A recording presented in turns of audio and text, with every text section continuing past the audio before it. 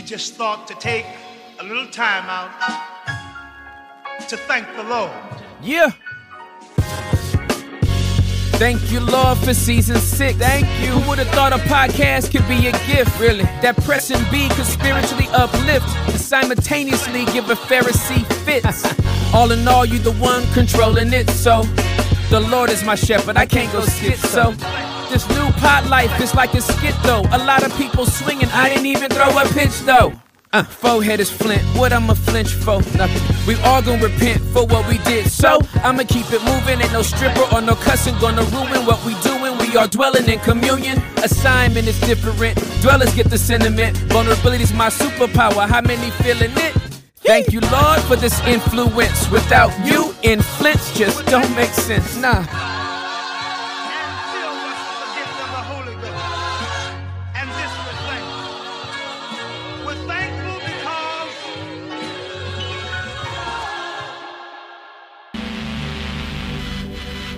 If you've got a problem, who's going to solve it? It isn't going to be the therapist.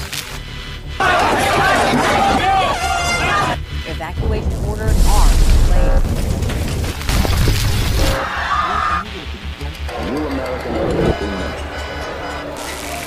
The amount of stuff that's going into our kids' heads is unprecedented.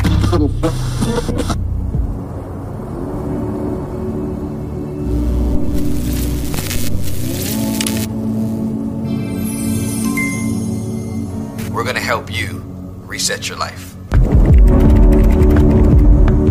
What's up, everybody? I am so excited to introduce to you the new course, Master Reset. I need something to change. The experience that you have with God is what anchors you when everything in life wants to make you doubt God. That felt good. Hey, okay, great. How can you press your restart button in your life? I am going to help you get over your past, be able to embrace your present, and plan for an incredible future. So join me and let's reset together. And for a very short time, get Master Reset, every other course from Tim, plus an entire library of courses that will change your life. Plans are starting at $8.25 per month with the code BASEMENT.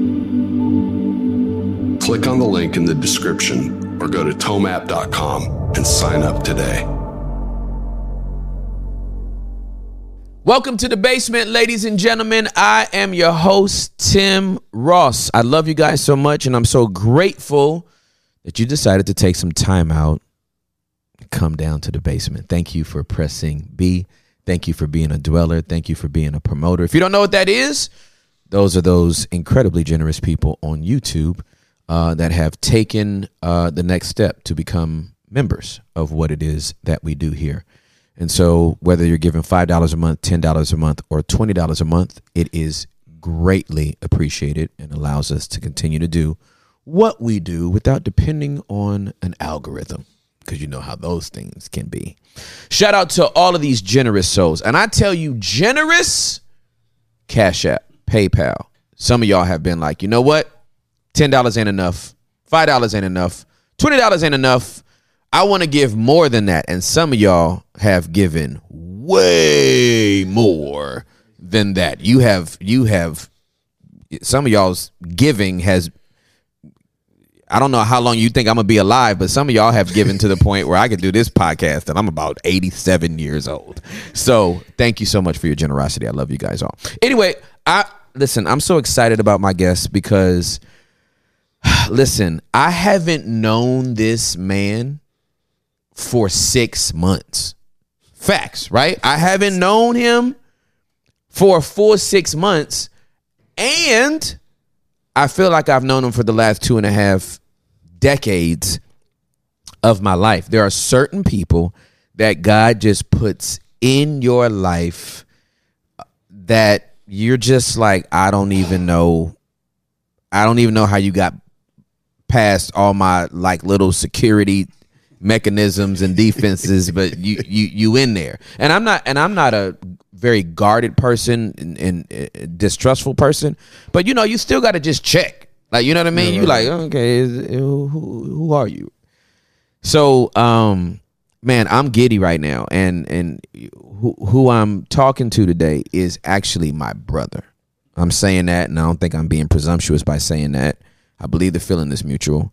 But this is his first time in the basement. When I tell you it ain't his last, it ain't his last. He might be one of the most regular people we have moving forward. But I am talking to motivational speaker, coach, author, successful entrepreneur, and probably, I don't know, 10 other adjectives that he'll fill us in on. The one, the only, Jeremy Anderson is in the building, ladies and gentlemen. Let's go!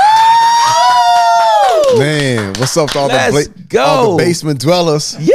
What's up, my brother? Bro, I'm so grateful you're here, man. Man, I'm trying to wipe this goofy smile off my face. Let me get back hood again. You know what I'm saying? I feel like I'm at home. Bro, you are at home, Yeah, man. facts. As soon as you walked in, I'm like, bro, my house is your house, man. Nah, when we connected in Atlanta, I went home and told my wife. I felt weird the next day because I was just like, why was I in bed with my wife talking about another man for so long? You know what I'm saying? Like, she was just like, babe, is it like that? I'm like, boo, you don't even know. Wow, like, that's bro. my brother. Yeah, for and sure. so you know what they I say. felt the same. Yeah, for sure, bro. Yeah. It's like, you know what they say, like, whenever you meet somebody you have a whole lot of respect for, people say you never want to meet your heroes. Like, you have people that's like, man, this person's awesome, and then you meet him in real life, and it's just like, it's like 3 levels. It's like, oh, that ain't the person. Or it's like, yeah, that person is actually cool like I thought. Yeah. But the next level is just like, no, that person gets me and I get them. You know what I'm saying? It's Yeah, for weird, sure. bro. So I told my wife, I was just like, my biological father has never been present in my life. So I'm 42 years old. Yep. And so I probably got siblings on that side. I was just like, babe, I think he might be one.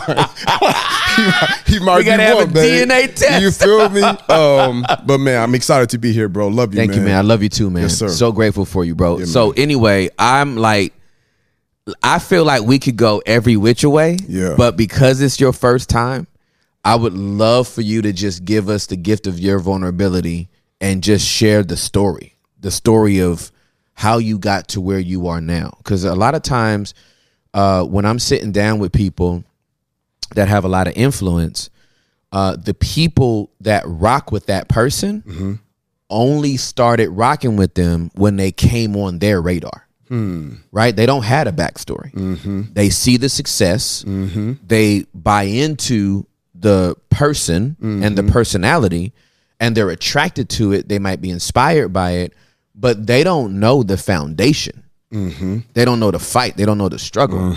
So you being who you are now didn't start where you are now. Right. Correct. So would you be opposed to giving us that context? Absolutely.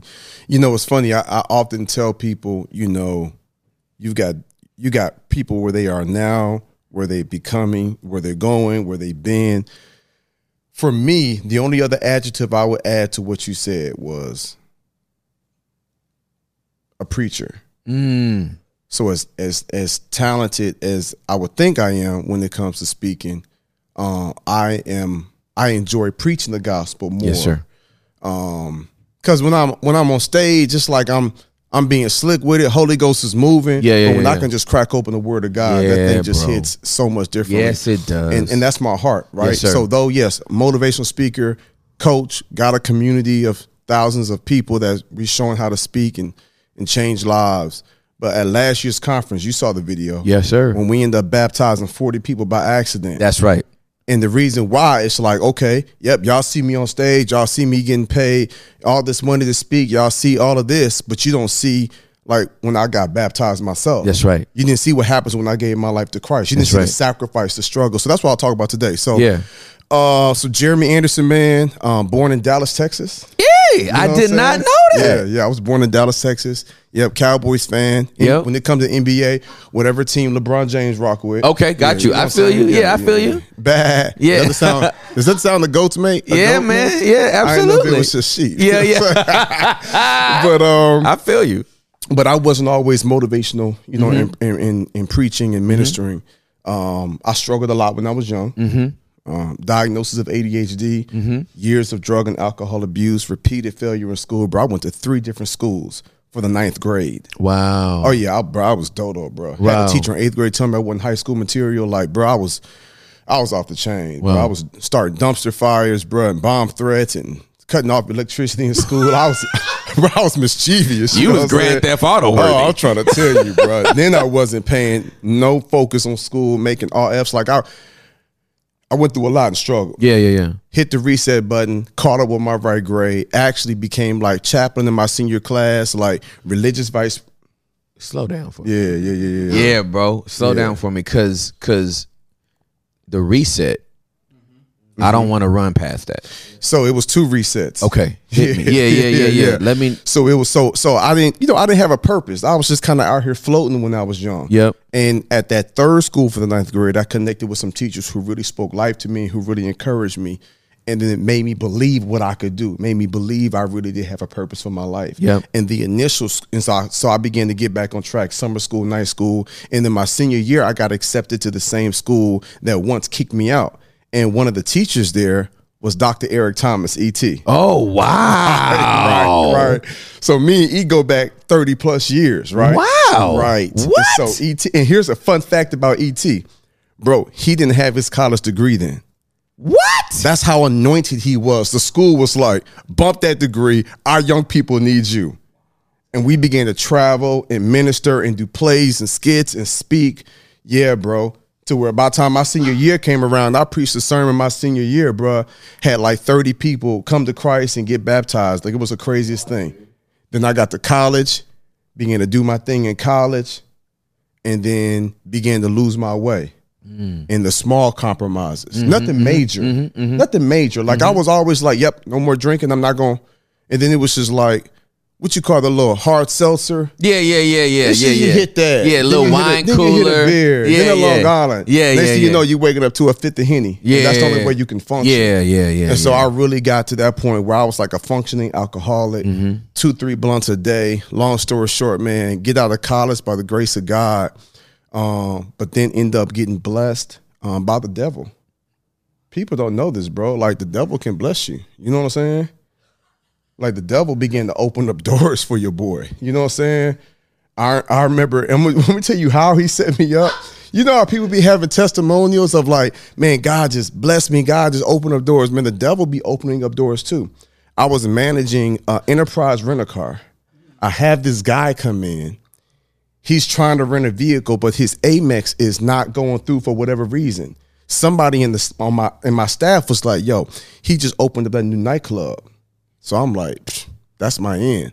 I gave my man a brand new Tahoe. I was like, this week is on me. Now he in debt to me, right? So now my annual birthday bash is coming up where everybody in the city would show up. But it was typically like at my house, like a block long, like crazy. We took it to the club, sold out the club. He was like, bro, who are y'all? We put together a crew. Next thing I know, I'm doing party promotions. We're running nightclubs. I'm doing radio ads. You know what I'm saying? Like, it just blew up. And around that same time, I got connected with a plug. One of my homeboys was like, bro, I got a couple pounds of weed, man. You know anybody that want it? I'm like, bro, I'm so deep in the club game. I'm like, sure. I make 2 calls. I get those pounds of weed sold within 30 minutes. He brings me 2 more. By the next morning, they gone. He was like, bro, if you can move work like that, come to my, I just knew people. He's like, come to the warehouse, bro. My man opened the garage. I had never seen weed, pounds of weed, hundreds of pounds of weed stacked up high. And now Weed Mart. Man. Weed Mart. He was at Weed Mart. Bruh. And so I'm instantly in the dope game. And so, you know, I'm moving work out the club. Can I just pause? Yeah. As a dude from LA. Yeah. That's gotta be the easiest in to the dope game I've ever heard of in my life. Bruh. Facts. And one of my best friends I went to high school with, grew up with, it was his big homie that put me on. So his big homie just came by, you know, we was just kicking it, and he was like, I got this work. It was so casual. But when he saw how I moved 4 pounds within the 24 hours, he was just like, come through the crib. Bruh. You know what I'm saying? And yeah, man. And so I started booming. And so we started making so much money. We opened up a second nightclub. So now we got one for the hood. You ratchet, you can wear whatever you want. Then we got one for the grown and sexy where you got to wear a suit. You got to have a dress on, bottle service. And bro, I began to excel and soar. And we doing parties with rappers, Soulja Boy. Like we just out here. And my father, and I'm skipping over this, right? But just trust me, like years of nightclubs, all the women, all the drugs, wild, reckless lifestyle. I was making so much money, I wasn't even trying to buy a car. I was just renting a different luxury vehicle every week. Wow. You know what I'm saying? Wow. And so just reckless, wild. But my father prayed a prayer. And he was a pastor. So my mom married him when I was like 10. Wow. So I was just like, so you gonna be my dad? He was like, yeah. So ever since then, that's been my guy. You know what I'm saying? Wow. And man, he stopped praying for me and began to pray on me. And he prayed a prayer that changed my life. He said, God, whatever my son is doing that doesn't bring you glory, I pray that he fails at it. And bro, completely wrecked my life, right? Like completely wrecked my life. Dang. That next week, one of my dope connects got caught up with the feds. Instantly, the cut, you know what I'm saying? I'm out the dope game. You know what I'm saying? Within a month's time, both of our nightclubs end up shutting down. Like, bro, when I tell you the most dodo miraculous stuff, like every door was closed and there was only 2 doors open, bro. And God was like, and at that time, I was so knee deep in it, and my pride and my ego was so high, it was just like, whatever I got to do to bounce back. So, I done pulled kick doors back in the day. Like, bro, when I tell you, bro, I was evil, bro. Like, I was a monster. You know what I'm saying? Like, but that's why I preach and minister so hard, because I know the power of God. Yeah, for sure. I know how he can change a heart. Yeah. And so I'm thinking like, yo, who I got to run up on, to get back on top. Yep. And I was just in a weird space. I mean, I was taking a road trip, and my grandma called me. And my grandma was like, baby, we having a cool conversation. She's like, what happened to you? I was like, we was just talking about your new house in Atlanta. What you mean? She's like, what happened to my grandson that was ministering at high school? What happened to my grandson that was preaching and loving on people? Like, what happened to him? So I was kind of offended, like, come on, grandma, miss me with that. People change. I'm like 28, 20. I'm a grown man. I'm like, hey, people change. She said, baby, God can change you back. And she begins to love on me, not chastise me, not ridicule me. She just begins to love on me. And she said something interesting. She said, baby, God not only wants to forgive you, he can forgive you, but he also wants to use you. And I was like, I got to call cap on that. You know what I'm saying? Like, come on, grandma. Like, God don't use people like me. She was like, nah, baby, don't be so conceited in your sin that you think God can't use someone like you. And so I was just like, grandma, I believe he could forgive me, and I believe he still loves me. I believe that nothing can separate me from the love of God, but he don't use people like this. And she's like, oh, my dear grandson, do I got to remind you about Paul? And she begins to like break that thing down. And bro, I can't explain it to you, bro. But at that time, like I was driving, like I had a blunt in my hand. I was just trying to finish the convo with grandma because I was going from South Carolina back to Huntsville with a pack. So I was just trying to get off the phone with grandma so I could light up this blunt. Bro, Holy Ghost hit me, bro. I ain't been the same since. Broke down crying, gave my life to Christ right there on the road trip. Threw the blunt out the window, went home, told my girl. I was like, hey, I've been tripping. I've been wilding. God got a plan for me. I'm about to hit the reset button. She saw the potential in me because she didn't know about the work I was moving. She didn't know about the kick door. She knew the clubs. She'd be there collecting the money. She was just like, hey, my husband has an entertainment. My boyfriend has an entertainment. Long story short, bro, get baptized, get married. Bro, I go knee deep in ministry. And my pastor, shout out to Pastor Doggett, I was like, yo, let me just scrape the gum off the floor. You know what I'm saying? Like, I was just like, yo, Pastor, I'm back. I broke down crying. I've been in his office. And I'm gonna start from the bottom. I'm starting from the bottom. You know what I'm saying? Because I'm like, I ain't even worried to meet with you, Pastor. Like, I ain't been in church in years. Like, I've been out here wild. And then when I do leave church, I go home and smoke a blunt. And it's like, it would just cloud my spiritual nerves. And so he was just like, he handed me a book from Max Lucado. First book I read on this journey, The Cast of Characters. And I began to see how God used regular people. And I was just like, wow. And he was like, I'm going to put you over our young adult group. And I said, Pastor, you don't get it, right? Like, I was pulling kick doors. You know what I'm saying? Like, I wasn't even selling little quarter ounces. I was selling weed by the pound. Like, you know what I'm saying? Like, I was the one putting flyers, you know what I'm saying, for the club at the mall, at grocery stores, church parking lots. Like, I was out here on some super heathen stuff. He's like, ain't nobody tripping on that. Welcome home. But that thing messed me up. I don't even know how to lead. But he was just like, but you got influence. That's right. You led people to the club. That's right. You know what I'm saying? You led them there. That's right. You know what I'm saying? Like, That's you right. on the radio doing drops. Like, That's right. if you could do that, why can't you do this? That's right. And bro, we got 50, 40 people out any Sunday, knocking on doors, feeding homeless folk, passing out Bible studies. Like, bro, it was just knee deep in ministry. Fast forward about 2 years of being consistent, people inviting me to preach at their church here and preach at their church there. And it kind of grew to where I was just like, man, I got something inside me, you know what I'm saying, where I think I could probably do this for a living. Mm-hmm. And so I saw the homie, the mentor, E.T., I see him preaching. He got a church. He's also a motivational speaker. He in schools. I'm just thinking like, yo, what's possible for him is possible for me. So I'm speaking for churches. I'm speaking for youth events. I'm getting invitations to go to schools.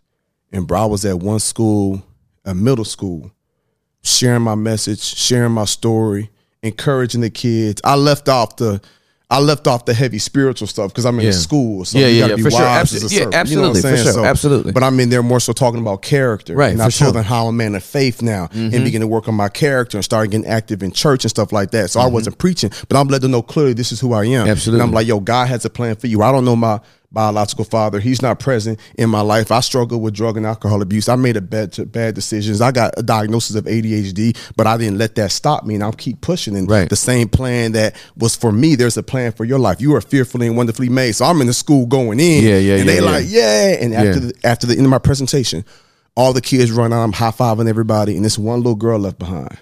She got pretty red hair, freckles all over her face, bro. She's in tears. Like, the principal's trying to calm her down. She like hyperventilating. He's just like, Jeremy, she wants to speak to you. She comes to me, bro. She was like, you just saved my life. Bro, I was just like, huh? I was like, my story can't be that good. She was like, my best friend committed suicide. What I'm dealing with at home with my father, I can't handle it on my own. I had a plan to take my life today. She was like, I slipped out the back door of the school to execute my plan. They caught me and made me come to this stupid assembly. But I'm so glad I did, Mr. Jeremy, because now I want to live. So she looks at her arm. You know how kids be writing on their arm? Yeah, man. She looks at her arm and she's like, now I know that I'm fearfully and wonderfully She was made. writing it. Bruh. She's writing quotes. She's writing scriptures. She's just like, now I know that weapons will form, but they won't prosper. You told me I'm more than a conqueror. I'm like, oh, wait. So she writing all the scriptures down. And it's funny because when I go in schools and speak, some teachers think it's John Maxwell, but some know, nah, bro, that's John the Apostle. They like, Exactly. Yeah. They be like, baby, there's this thing called the anointing. I'm like, yes, ma'am, I know about that. Absolutely. But bro, she was just like, she gave me the biggest hug and was like, I want to live. She runs off the class. I, of course, tell the principal so that they can get her some counseling. Yep. And I went home and had to get my wife in the spirit because I knew what God was saying. So I ain't no fool, bro. When I do marriage counseling with couples, I be telling husbands like, bro, if your wife is upset with you, she pissed, like, this ain't the time to bring up counseling. This That's ain't right. the time That's to, exactly right. like, get her when she in a good mood. That's right. That's and right. then drop this bomb on her. That's exactly The right. timing is everything. Yeah. So I went home, thought about it, wrestled all night, knew what God was saying. The next morning, I made my wife breakfast. Had to get her in the spirit. You know what I'm saying? I still remember the breakfast too. I made her a big bowl of oatmeal with the craisins and almonds. Yeah. 2 egg whites Yeah. and avocado toast. Yeah. That was my like go-to. Like Yeah. her number one meal. Yeah. She's eating. I'm like, babe, I met this little girl. She was going to commit suicide. I really think I saved her life. She's like, babe, that's so amazing. Yeah. I was like, yeah. So, I've been thinking, I've been speaking here or there for a couple of years. Like, I think it's time. She was like, time for what, honey? I'm nervous, bro. You know what I'm saying? Because my wife's love language, it's like, okay, acts of service, Yep. physical touch, words of affirmation, that's cool. Yeah. There's a missing one that Dr. Gary Chapman never talked about, which is called security.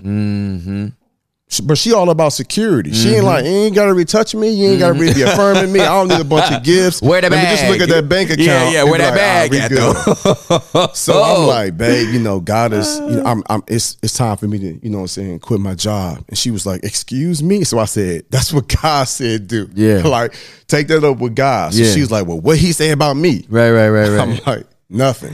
You know what I'm saying? Like, I need you to keep working. You know what I'm saying? Right, that part. Because she worked for the government. Yeah, she worked sure. for NASA, one of NASA's defense contractors, Jacobs ESTS. So I'm like, nah, you keep working. Your salary will cover the mortgage, the car note, the bills. And just like, I'm going to do this speaking in churches and school thing. She's like, nah, bump that. She's like, if you quit your job, I'm quitting my job too. I said, did you pray about that? You know what I'm saying? Like, because mommy's a rider and You I'm a feel me? roller. Put us together. How you gonna stop both us? you What? feel me? I'm just like, what? And so, yeah, bro. So she turned in her notice that week, and we both quit our job. So, bro, when I talk about faith, like I be telling folk, like, bro, I ain't talking about stuff I read in the book. I'm talking about stuff I put in books, bro. We both instantly walked away from our job, 6 figures, guaranteed salary, healthcare benefits, insurance out the window. Because I realized my purpose was bigger. It was bigger than me, right? I realized, like, bro, I'm saving people's lives. No, but let's slow down first, real quick. Okay.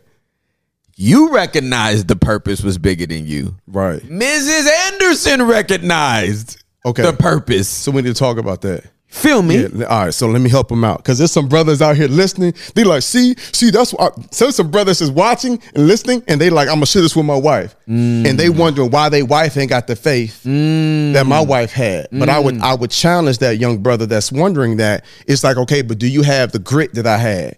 Do you have the consistency that I had? You know what I'm saying? Like the work ethic. Come on, the work ethic. You know what I'm saying? The like, character. Bruh, come the on, integrity. Bruh. Like your name already had to be good when you approached her because the oatmeal wasn't going to be enough. Bruh. You can't put good oatmeal on bad character. You can't put no avocado toast on a lack of integrity. That's what we doing. You can't put That's egg real. whites on top of a lie. That's real. Straight up. and if that was it, what my lifestyle is what was really feeling. That part. Like she literally saw me going from entertainment company, running nightclubs to stopping cold turkey. Yeah. Fam, I was 2 to 3 blunts a day. Wake up to alcohol, 50 Henny, whatever I could get my hands on. Yep. Bro, a pack of Newports a day. Wow. Oh, bro, I was fully in the lifestyle. Yeah, like I'm yeah, smoking yeah. a square before and after every meal like clockwork. Wow. She literally saw me stop everything cold turkey.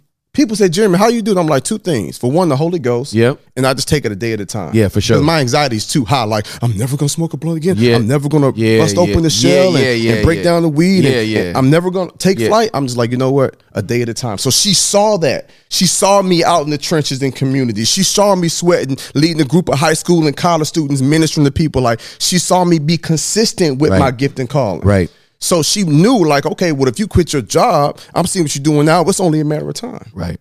So to the brother that's wondering, like, man, how come my girl don't support me like that? Like, do you support you like that? Yeah. You know what I'm saying? Like, do you do the work that you got to do internally? That's exactly and she right. saw something in me, and she was just like, oh no, this could happen. Yeah, bro. Yeah. And there's some blue magic right here. I'm trying to tell y'all something right now. And the rest is history, bro. What year was that? I got baptized October 17, 2009. But the shift when the two of it was about 2 years after that. Wow. Yeah, it was about 2 years after that. Actually, it was 3 years after that. Let me tell you how I knew God's hand was on me. Is we had lost 2 babies before we tried to have my daughter Jewel. Jewel was born. Thank you, bro. Yeah. Jewel was born October 17th, 2012. Noah was born October 17th, 2010. You lying. Noah's birthday is October 17th, 2010, and we lost 3. Wow. Yeah. Wow. Yeah. Bro, that's deep. The connection's even stronger. I'm like freaking out right now. Yeah. What? Yes, bro. Exactly 3 years to the day I was baptized. That's the freaky thing. I was baptized October 17th, 2009. Jewel was born October 17th, 2012. 1 year for the Father, one for the Son, and one for the Holy Spirit. You know, God, he be on them numbers. He be on it. He be on them numbers, bro. And when I saw my baby, when I held my baby girl and realized, like, whoa, this is my 3-year baptism. Oh, bro, it blew my mind, bro. So yeah, it was actually 3 years because a little past that, because she was still a newborn. Like, she had just came out the womb. Yeah, for sure. So people was like, bro, you about to quit your job, bro. You and your wife do good. We had just built a house. Like, yeah, bro. You know what I'm saying? Like, yeah, everything bro. was set. Absolutely. And God was like, let me get that. Hey, so let me tell you what's powerful about this. Because I feel like I have a PhD in transitions. Because I've made so many. Mm-hmm. Well, I can't say so many. They've just been very, very significant and pivotal. You know what I mean? All of my transitions. So when you make that step, you are literally stepping out on nothing. That's what makes it a faith move. Right. There are no guarantees. Right. It's not like, well, you know what? We had enough in savings that we could do it for at least 12 months. And if God don't work by then I had a plan B. Nah. If you got 12 months worth of savings, he ain't showing up to the 14th. Mm-hmm. Facts. Because he's the drama king. You know what I'm saying? Yeah. He ain't gonna let you get credit for it. Right. Like, y'all collabed on a miracle. Right. Ain't no collaborations on a miracle. He's like, that's all me. That's all him. Yeah. Right. You know what I mean? Yeah. So, bro, and this has been the story of my life. Fascinating. That's probably one of my most frustrating things about God, and I say that respectfully. Most High. You know what I'm but it's just like, bruh, the drama king. Bro. You know, people like, she a drama queen, bro. He a drama king, bro. Like, he could have easily let the children of Israel just get there. But he led them to where the water was. He hardened Pharaoh's heart. You know what I'm saying? Like, he split the sea open to let them through to swallow up Pharaoh's army. Like, but God is like, no, you gonna know this was me. You know what I'm saying? Because y'all niggas by a little bit. By a lot of it. It's all me. And so, yeah, bro. So God, you know, throughout my whole journey, he's been like, yo, let me get that. Yeah, for sure. You know what I'm saying? So my life has been a life of surrendering and giving up. So God is like, yo, will you give up? I gave up the drugs. I gave up the alcohol. I gave up the cigarettes. I gave up the promiscuity. I gave up the nightlife. But then he's like, now will you give up that 401k? You know what I'm saying? Now will you give up that health care, that benefits? You know what I'm saying? Will you give up that salary, that guaranteed paycheck? Like, will you give that up? Yeah. You know what I'm saying? It's like, okay, Abraham, yep, I finally blessed you with a son. Now let me get that back. Right. You know what I'm saying? So God is just like, he's looking at me like, you my son and you righteous, not because of the commandments you keep. Right. You know what I'm saying? But the faith that you live. That's right. Yeah, bro. Bro, that is. Yeah. Bro, so this has been, if my count is right, 11 years. 13 from beginning, but 11 years of quitting my job. Yes. Yeah. From the time you quit your job, Yep. 11 years. All right, dude. Oh, dude, my brain. Okay, my brain. All right, so walk us through. Yeah. We quit, we lean in, and what that has turned into now. So I have because it's kind of remarkable, bro. Yeah. So I have a mantra, man, that I live by: always grateful, never settle. Mm-hmm. So that's just I'm like always grateful, but never settle, because I know the old me would be complacent. Like, hey, this isn't bad. I'm gonna just settle for this. But then I read Ephesians 3:20, and it says, "Now unto him who is able to do exceedingly abundantly, more than you can ask or think, more than you can." I can ask and think a lot. He's like, but the power that worketh in me. So I'm just like, okay. So my mantra is like, always grateful, never settle. So I begin to grow. I begin to get invitations to speak for churches and schools and corporations, and just sharing my story, talking about overcoming adversity, unity, like all of that. Like the doors that God was opening was like absolutely bonkers, right? And it was very hard, though. Let me be clear. Yeah, for sure. It was absolutely. very hard, because it's like, okay, now I get some money and I want to finally do something nice for my wife, but God is like, don't eat your seeds. They finally paying you. And I know you want to go and do something with your girl. I know you want to take a little trip of vacation, but don't eat your seeds, son. Put that back into the ministry. Put that back into the company. Put that back into the organization. So I began to go through a journey of, it's like, man, I'm finally starting to get paid a little bit. And God's like, but I'm showing you how to grow you know what I'm saying, I'm showing you how to take it to that next level. And so, like Brian, let me tell you something. It's been a lot, but God has been stretching me and pruning me. Yeah. And so I began to grow and excel. And then E.T. gave me some advice, and he began to I remember calling E like, yo, E, I'm back. Because I ain't gonna lie, bro. You know how when you're not living a life of purpose, how it kind of, the guilt from that alone makes you. Yeah, retreat. There are some people that's not coming around churches. It ain't even that it's church hurt. They just feel guilty because you know what you're doing. Yeah. So when I came back to Christ, I hit E like, yo, I'm back. He was like, bet, it's a good time to link up with me. Let's get it. Like, he wasn't on what you've been doing. Right. happened No, you to back. He's like, you back. Welcome back. Yeah. And so we linked up like that. He's my daughter's godfather. We've been building. He's been giving me game on the speaking career. And so I began to grow and excel and get opportunities. And about 2 years after quitting, I remember being in Huntsville, Alabama, and I was at a Walmart. And somebody was like, Jeremy, oh my God, bro, you blowing up. You doing it big. You've arrived. And I felt almost sick to my stomach. I was like, I ain't even did nothing yet. I'm just getting started. You know what I'm saying? Like, I might have did like 6 figures a year in speaking and traveling. I'm just like, but yo, if the bar is that low, I'm just like, yo, because I done seen, bro, I done been to the mountaintop, bro. I done seen the promised land. Like, I know what God can do. And so I don't know what it was, but something about me was like disgusted. I was like, yo, I've been in Huntsville, Alabama for 20 years now. It's time to make a move, bro. And I moved to Atlanta. Now, true story, when I got converted, I hated Atlanta. Because I looked at Atlanta like it was Sodom and Gomorrah. Understood. You feel me? Because I remember the nightclubs and the strip clubs and the strokers and all the different places I was at and the work I was moving. And so I remember telling myself I would never fool with Atlanta. But I got so spiritually strong where I wasn't tripped. I wasn't faded by it. Right. Now, I was too fragile early on. Yeah, understood. This 2-3 years later, I'm Teflon. Yeah, for sure. We moved to Atlanta. My folks is there. Yeah. And God gives me a vision to start this thing called the Grace Tour. And the Grace Tour was me, Jill, Brian, R.I.P., rest in peace, my brother Brian, Javen. We would travel all over the country in my Ford Expedition, my little dusty truck. And we would go to group homes, we go to homeless shelters, we go to get invitations for schools, and then we would end the week of that work in Cincinnati with a local church on the weekend. And we would preach and we would share our testimony of grace and how God restored us. And so Jill was sing, you know what I'm saying? And so it was a group of us, 4 of us, you know what I'm saying, all African-American. And that first year, well, God was like, okay, you can be faithful with your expedition. So I had a speaking engagement to do a youth retreat for this church in Arizona. I go there. They pick me up in a Mercedes-Benz Sprinter van. I stand up beside the Sprinter van. I said, I like this. And bro, I heard from above, God was like, I'm going to give you a Sprinter van to tour in. It's just like, bro, I did not question it.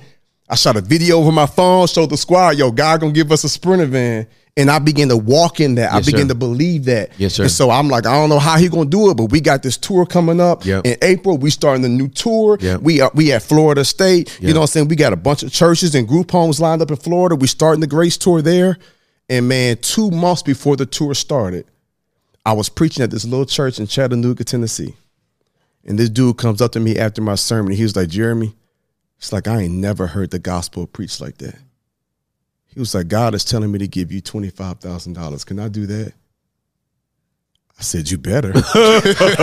you better not disobey your daddy. That's what the Most High said. Let me get that. And that's what we was short to buy the Sprinter van. Get out of here. Now, let me tell the backstory. So me and my wife were not on the same page. Just in a weird place. We was meeting with our counselor, and our marriage counselor was just like, y'all need to figure this out. Because God ain't going to bless y'all to move forward until y'all get recalibrated. And we submitted and surrendered to God. We prayed on it and we moved forward. Then the next weekend I preached and we get that big donation. We buy the Sprinter van on Wednesday. We get it wrapped on Thursday. And we hit the road on tour on Friday. That's crazy. Yes. And it's got our pictures on there. Javen, Brian, me, Jill. And then that first year, we was faithful with that. Yep. And God is, because I believe, like when the word says, if you're faithful over a few things, I'll make you rule over many. He will do it. So then God bless us with Stephanie and Alden and Marcus and Antonia, who are black, white, Hispanic, you know what I'm saying? Asian America, Kelly Lynn, shout out to Kelly. So now we got a team of 8 people. That's right. We looking like the United Nations up in here. United Nations, bro. Marcus got the acoustics. Like, we ministering, bro. And everybody that's come under my tutelage all got thriving ministries now. Alvin done got through seminary school. He's a pastor now. You know what I'm saying? Marcus is the big time worship leader. Stephanie now sings for Hillsong. Wow. In Australia. Wow. You know what I'm saying? Yeah, and so, yeah. bro, like, bro, we was different, and we did that. We did the Grace Tour for 3 years. Yeah. And then when I transitioned from that, it just stopped suddenly. Yep. And God told me that the church wasn't ready for it. I was really devastated. I was just like, yo, God. He was just like, what y'all have is so rare and so unique, the church isn't even ready for it. So now I'm going to put you back out here in the world. All right. Yeah. I'm going to tell you what I mean. Yeah, you ready? You got to take me slower, man. So, bro, all right, so again, here's the metrics. It would always be a host church that would invite us, right? So say the Tim Ross, you know what I'm saying, Presbyterian Baptist non-denomination church invite us. Once we know we going to Dallas, it's like, okay, we're going to see what schools are interested.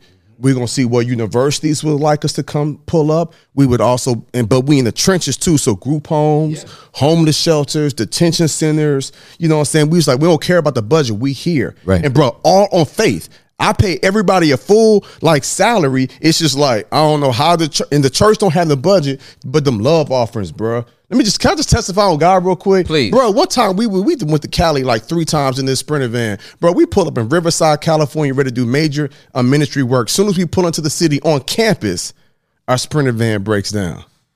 I got to pay $800, get it towed, and we ain't got, and now it's going to cost like $15,000 to get it fixed. $8,000, between 8 and 12. Way more than we had. Right. Bro, I'm sitting there ministering and I'm on stage telling the people what happened. But I'm like, I ain't got to worry about that. That ain't my van. That's God's van. Right. Bro, one of the local dentists pulled my wife aside afterwards and was like, just give me a number. Baby, here's a check. Just put in the amount. Bro, we experienced that for 3 years, bro. The people of God like supported us was special. But the leadership in the Church of God is what was struggling. We would go into churches and we would do week-long revivals. And we baptizing, bruh, 20, 30 people. And then I find out 3 months later, we're going to do a follow-up. Only 2 people is staying. And I'm like, y'all got a major retention problem. And it's just like, bro, we done baptized 28 people. We done baptized 42 people. And I look up a few months later and 2 or 3 maybe are showing up. I'm like, that's an internal problem. So I really feel like I know that God was displeased and was just like, now I'm going to transition you out of this.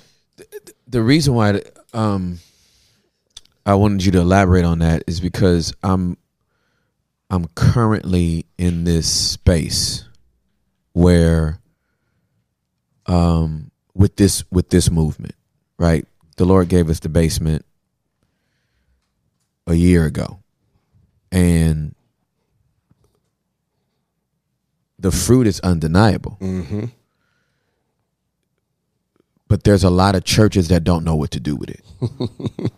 They don't know. And honest, let me be very, very honest. Mm-hmm. They don't know what to do with me. Mm-hmm. Because they're like, we heard in one conversation, like we've heard you preach, but then we heard a conversation where you use some very strong language, and we can't reconcile it. And I'm like, I've never come close to doing that in the pulpit. The sacred desk is sacred. Right. So are conversations. Right, for sure. They're just as sacred. For sure. And sometimes people's vulnerability. For sure. Sometimes my vulnerability leads me into conversations, emotions, and words that are not what we would use in the pulpit. Right. But in the middle of a exchange of emotion grief, anger, happiness, joy, bitterness, love, real stuff, hate. Yeah, the vocabulary it's diverse. is very diverse. And so there's been a tension. And what's interesting is there's, at this point, with no hyperbole, thousands of people that had disavowed church communities re-engaging with church communities. I was talking to my friend Rich Wilkerson on an IG Live, and this statement just spilled out of my mouth. I didn't try to, I've never said it before. It wasn't like I've been wordsmithing, you know what I mean, a sentence. And he was like, you know, what's been happening with the basement is like supernatural. And he was like, but what does that make you feel about the church? Are you for the church? Are you like, I don't care about the, I was like, dude, I planted a church. Right. I was a lead pastor for 7 years. Right. I love the local church. The local church is necessary. I still engage on Sunday mornings. I still love going to praise and worship and being and listening to the word. I said the church is never going away. The gathering is never going away. Right. I said we need the church, and I think every church needs a basement. Facts. Like you have a small group. Facts. But that basement, yeah, it's necessary. We can contain whatever you got to say. Right. Right. In the basement. Right. Sometimes the small group won't let you do that. Sunday morning ain't the place for that. Right. So it's just interesting to hear how you had to. So how did you navigate that when you pulled back from that? Because you got a word from the Lord on that. Like the Lord told you, which somebody would say, the enemy trying to make you do something separate than the church. And it's like, well, if the people don't understand, I mean, how come? I mean, Jesus couldn't do many miracles, right, in Nazareth because of their unbelief. Facts. They were not willing to accept. So many times in the Bible, he said, "You've been healed by your belief, your faith." That's exactly right. So if there's unbelief, he's like, "Well, I guess I got to bounce." Right. I'm capable of doing it. Right. You're not capable of receiving it. Right. I'm going to have to leave. Right. Your situation sounds like, and I know this is strong, and I hope it don't hurt no feelings for the churches that you engage with or whatever. You good. But the Lord was like, you can't put another pearl Yeah. in front of swine. Facts. That's the first thing I hear. Here's the other thing I hear. They're not stewarding what you've done. Absolutely. If we talking about 30, 40 people getting baptized and 6 months later, only 2 people is still connected. 30, 40 families. Yeah. Like, think about that, bro.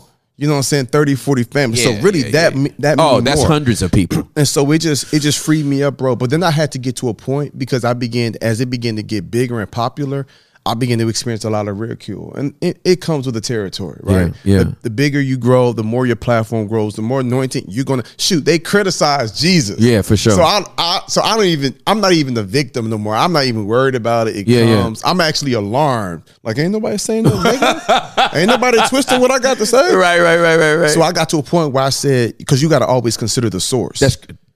So I got to a point where I was just like, okay, so before I take this advice or before your thoughts of me hurt. Who is it coming from? Who is it coming from? What fruit are you bearing? I'm like, your ministry is not growing. Your church has been at 120 members for 12 years. So like, why are we even, you take strife. Let me tell you something, bro. Like, and sometimes, man, unfortunately, you know, the church is ran by human people who are wretched, even the most holiest, our righteousness, but filthy rags. That's AKA a dirty tampon. That's what it is. Like we ain't a no bloody, good as dirty, bloody, rotten, man, stanky tampon. Yeah.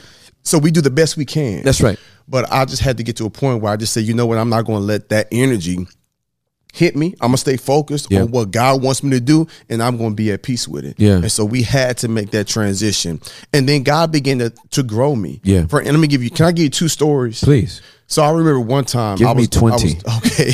Good. I'm gonna do an origin story. So when after I quit my job, I've been speaking quite a bit. There was this huge convention in Florida. It was like a national youth conference. That's all I'm gonna say, because I don't want to. Because if I begin to share the story, you got to be like general. a national youth conference in Florida, and I'm there in the lobby, and I see 3 pastors that I know, right? And I'm just like, and they're like, Jeremy, what you doing here? It's 3 of them, and the one in the middle was just like, what's going on? So I'll dap them all up, and these guys I look up to. Yeah. Right. And so I'm like, man, I'm here to do the Lord's work. Like, I'm going to be doing a panel. I just wrote my book, From Prodigal to Prodigy. I'm going to have my book available, do some workshops. And one of the pastors is like, man, you ain't really serious about ministry. I said, nah, Doc, I'm sold out, bro. Yeah. Like, I burned the ship. Like, Yeah. I'm all in. He looked at this other pastor, was like, this guy ain't serious. I'm like, nah, pastor, like, I'm all in, man. I can't be shaken. This passion that's inside me is burning. He was like, you really serious about ministry, Jeremy? I said, yeah. Now we in the convention center in the lobby where people is registering, hundreds of people in the lobby. Yeah. He says, Jeremy, close your eyes and lift up your hands. I close my eyes, bro. I lift up my hands, and the whole lobby gets quiet. It's just, there's this moment. And so he takes his 4 fingers and he playfully starts like speaking in tongues, mushes my forehead. And they bust out laughing and walk off. What? Bruh. Demonic. Bruh, I can't even tell you the rage. Oh, dude, I'm feeling it now. Bruh, that hit my heart. Bruh, I felt so humiliated. I was with my homeboy James and my homegirl Shayla. Shayla was in tears. She was like, that was so evil. Why would they do that? Like, I felt so dumb. People was laughing because they didn't understand the severity of it. Yeah, absolutely. And I'm like, bro, you put your hands on my forehead? Thinking like, nigga, bro, nigga. Bro, I done tied some folks. Bro, You was right. Bro, I'm like, bro, Hey, you don't. Sir, bro, you don't, bro. Sir, can we we're not going to glorify nothing in the past. Right. And let it be known. Right. Please don't get it twisted. Some of these people is an IP address can turn into a physical address. Man, real quick.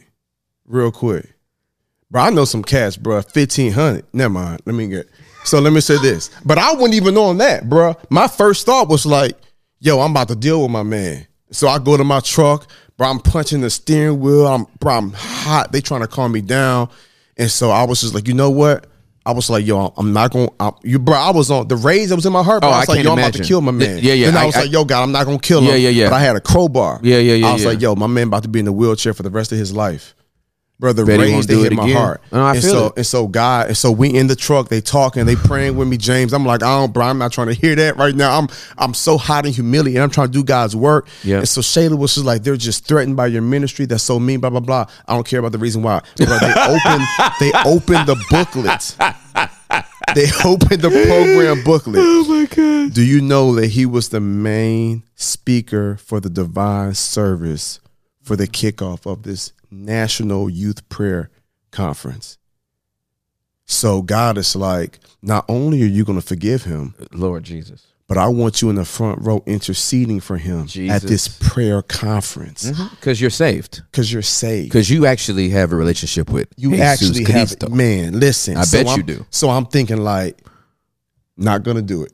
I'm like, yo, I'm not going to take my man out. Nope. I won't even break his legs. Right. But to be in the front row bro, I wrestled all night long.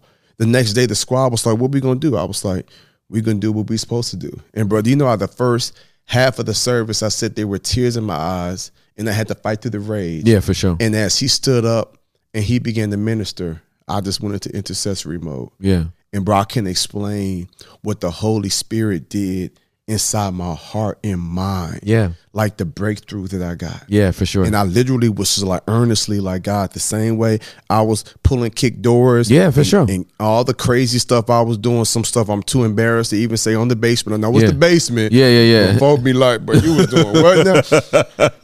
And God, you can use me. Yeah. You can use him. He's got some insecurities. Yeah, God. for sure. So I was just Absolutely. interceding for him. And so then afterwards, he preached a good sermon. People came to Christ. And I walked away and was like, yo, I'm gonna talk to my man later. Yep. God said, you will never mention a word of this to him. And I was so angry because I'm like, I'm not going to cause my man no harm, but I need to at least check him so he don't hurt nobody else. That part. Bruh. Like, I got to come to you. Right. Because that's... Right. God is like... That's the code, fam. Right. You know what I'm saying? Right. If I got an issue with you... I'm going to come to you. I'm coming to you. I ain't about to tell nobody else. Nah, fam. I'm pulling up on you. And I've never mentioned his name to this day with anyone. I never put no dirt on his name. I've never said anything to him. When I've seen him at events, you know what he says? Boy, I'm so proud of your ministry. Man, you're so anointed. He daps me up. He even wanted to sponsor the Grace Tour, and I declined it. I did decline it, right? Yeah, absolutely. Because you got to be cautious of who you we don't need that money with. Absolutely correct. That's absolutely correct. But I really wanted to hurt him, if I could just say that for the record. Then I really wanted to check him, and God was like, you will check in with me on behalf of him, and you will intercede for him, because I'm still using his wretched behind like I'm using your wretched behind. And that's when God began to take me down through there and really help me grow as a real Christian. He was like, bro, you've been teaching grace. You about to launch the Grace Tour. He needs grace. Yeah, so what? You was humiliated. Negro, I was stripped naked and bruised and beat for your transgressions. What are you saying? He said stripped some naked. words. He put 4 fingers on your forehead. Oh, yeah, I know all about Jesus was a stripper. Praise God. I love it, man. Yeah. I didn't see that coming. Right. Like, it's like, bruh, like, all of that. You know what I'm saying? And so God was like, he mushed your forehead. You ain't have no whips put to your back. And so God was just like, love them. Yeah, bro. Love them. Love your enemies. Love them. And he's not even the enemy. He actually your fellow partner in ministry. That's right. He just struggling and got some insecurities. Yep. He just, y'all ain't on the same page. But and then God showed me like, son, that wasn't even for him. Like, that's for you.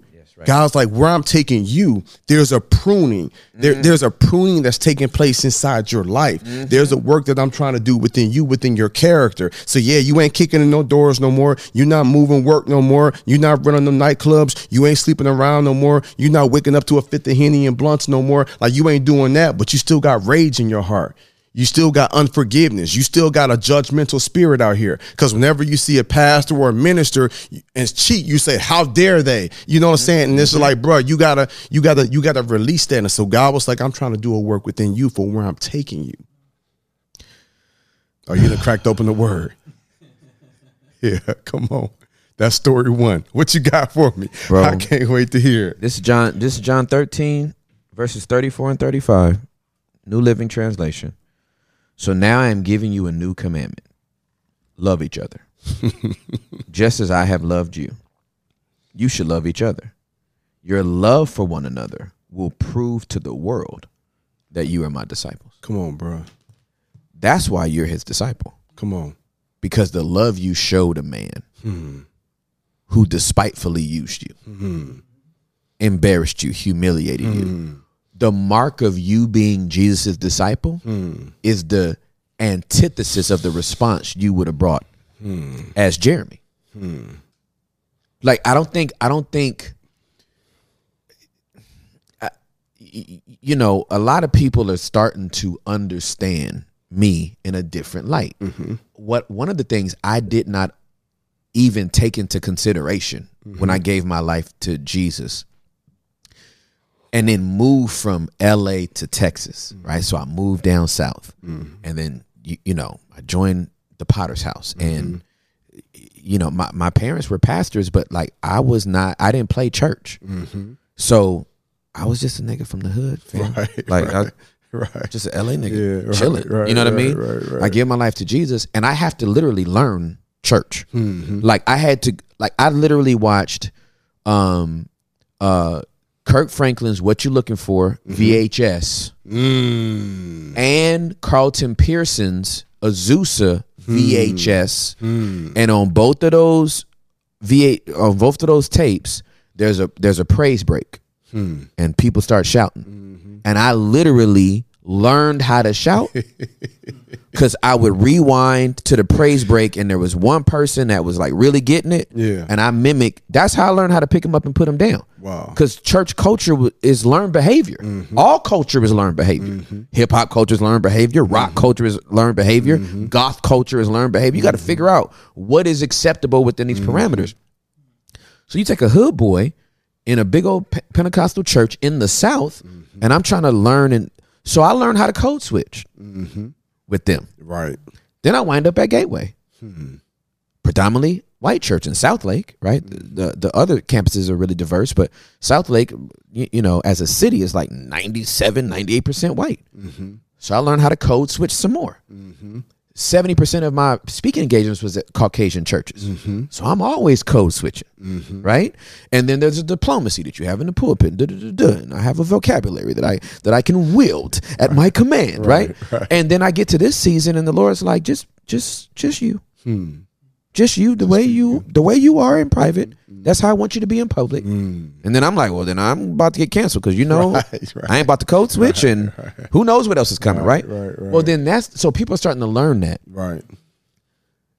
I don't think we factor enough the crucifixion of our prior ethical code. And how that plays into our relationship with Jesus and our other brothers and sisters in Christ. We come from a world where you do that. Yep. You about to get. With every action, there's a reaction. It's a cause and effect for sure. I'm going to say this very, very, I'll try to say this gingerly as I can. Nipsey Hussle got murdered in broad daylight. But he called that dude a snitch in front of several people. And there's a street code that has nothing to do with your influence and celebrity. For sure. Whether it's daytime or nighttime. Right? And that dude came back same day and addressed the situation. I watched it. They had the video footage of it. It was horrible. It was horrific. But that's street culture. Now, when you take a person that knows that code and they give their life to Jesus, let us not. Our memory doesn't. Yeah. It's still a rewiring. My soul got touched, not my amygdala. Right, for sure. I still remember everything. I still remember. It's remember. hard not to go back to that code. And so God is like, I'm trying to rewire you now as the man of Christ. The same way there's a code out here in these streets, there's a code within the kingdom. People need to know that. And there is a kingdom code. Yeah. And but we gotta fight for that. Yeah, because it don't come naturally. I didn't sense in the spirit and say, oh, he's hurting with some insecurities. Hey, y'all, don't trip. Ain't nobody tripping. Let's go and intercede for No. That came at the end of the crucifixion of your flesh. For sure. That's when you were able to receive that revelation. For sure. And I just think that we need that. Again, I know this pod ain't for everybody, and everybody that listens don't have the same background, and I understand that. But that needs to. I just need to highlight that for the people, for all of my thugs. You know what I mean? For all my hood people, street code. Like, man, nah. You know when Toby makes I forgot. Try Jesus, don't try me. Oh, for sure. Right, because I throw these hands. Sure. That's talking. That's coming from somebody from the really street, really from A-Leaf. Now, it ain't biblical, right? To go tell somebody, hey, go try Jesus, but don't try me because I throw these hands, right? Right. But it is. The song is giving you the tension. Yes. In between his fidelity to Jesus. And his family of origin. Yes. Right? Yes. His environment of origin. Yes. Environmental trauma is real. Yes. You know what I'm for sure, saying? For sure. My older brother turned on his set. They put a hit out on us. They couldn't find him. So retribution was, after this time expires, if we don't get Nut, we coming after his brothers and his family. So I'm on the street watching my back because I don't know when somebody gonna pull up and be like, nigga, this for... Yep. This ain't a movie. Right. That was real. Like, Right, they real was life. talking about my life like they was talking about, do they want a Big Mac or a Filet-O-Fish? Right. When you hear your life talked about, Yeah. like it's casual. Yeah. You could die today, you couldn't. It depends on what we want to. Nigga, Yeah. come on, man. No, for sure. When you get in, when you live like that on the street level, when you come to church and somebody says something stupid to you, you like, like, nigga, do you? do you hear you? Right. Right. And they don't know. They don't know. And they have no clue. and the fact that they and that dude, the dude you talking about, will never know He'll never know. Unless he listens to this. unless he listens to this and I'm know really it's him. about that Christian life, nigga, because I was going to run up on you. No, straight crowbar to his knees, bro. But then God was like, nope, and you're going to intercede for him, and you're going to forgive him, and you'll never mention a word, nor will you go and tell. Because I could be like, all right, I ain't going to say nothing to him, but I'm going to tell everybody Right, else. exactly. God said, don't you ever speak ill on his name. Because the enemy is in that. Yes, he is. The enemy is in that. So It's now divisive. and the enemy wants to tear the church apart. Hey, and in doing so, you would have been selling your offense off to others. Facts. So now God was like, use this as a teaching moment of what grace looks like, what love looks like, what forgiveness looks like for others. Now people are going to see what it really looks like to be my disciple. And I'm still doing a work in you because your first thought was to hurt him, to cause him harm. Like, and then you wrestle with that. So God was like, it's something I'm even trying to purify inside of you for where I'm taking you. Hey, so I stared down the face of a nickel-plated Deuce .5. It was For me, it was a Uzi. Yeah, and I didn't even think this was going to trigger me, but me and Miles was walking down the street. We was walking home. It's my younger brother. He's in heaven, and this car drives by honking. Boom, boom, boom, boom, boom. So we didn't know if it was people we knew or not. So and it's zooming past. So we turn around. We like, who was that? You know what I mean? Right.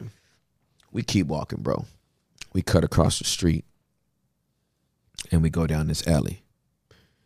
And that same car swoops up in this alley. Your boy pops out and it's a nickel-plated 25, which small caliber, but at gunpoint. Oh, for sure. You're going to die if like it's a 45. For sure. You know what I'm saying? Like it's a Desert Eagle. Sure. You know what I'm saying? For sure. So he had the gun in Miles's face. And he's like, what set you from, nigga? It's like, hey, dog, we don't bang. No, nigga, when we drove by, you threw up your hand. I said, bro, we literally threw up our hands. We didn't throw up no signs. You know what I mean? Right, we threw up our hands. So we didn't know who was in the car. And he had the gun in front of Miles's face, and I stepped in front of Miles. I said, "Hey, nigga, you gonna have to kill me, cuz." What set you from, nigga? I said, "We don't bang, dog. We don't bang. I saw you put up something. You threw up something, nigga. You better tell me now.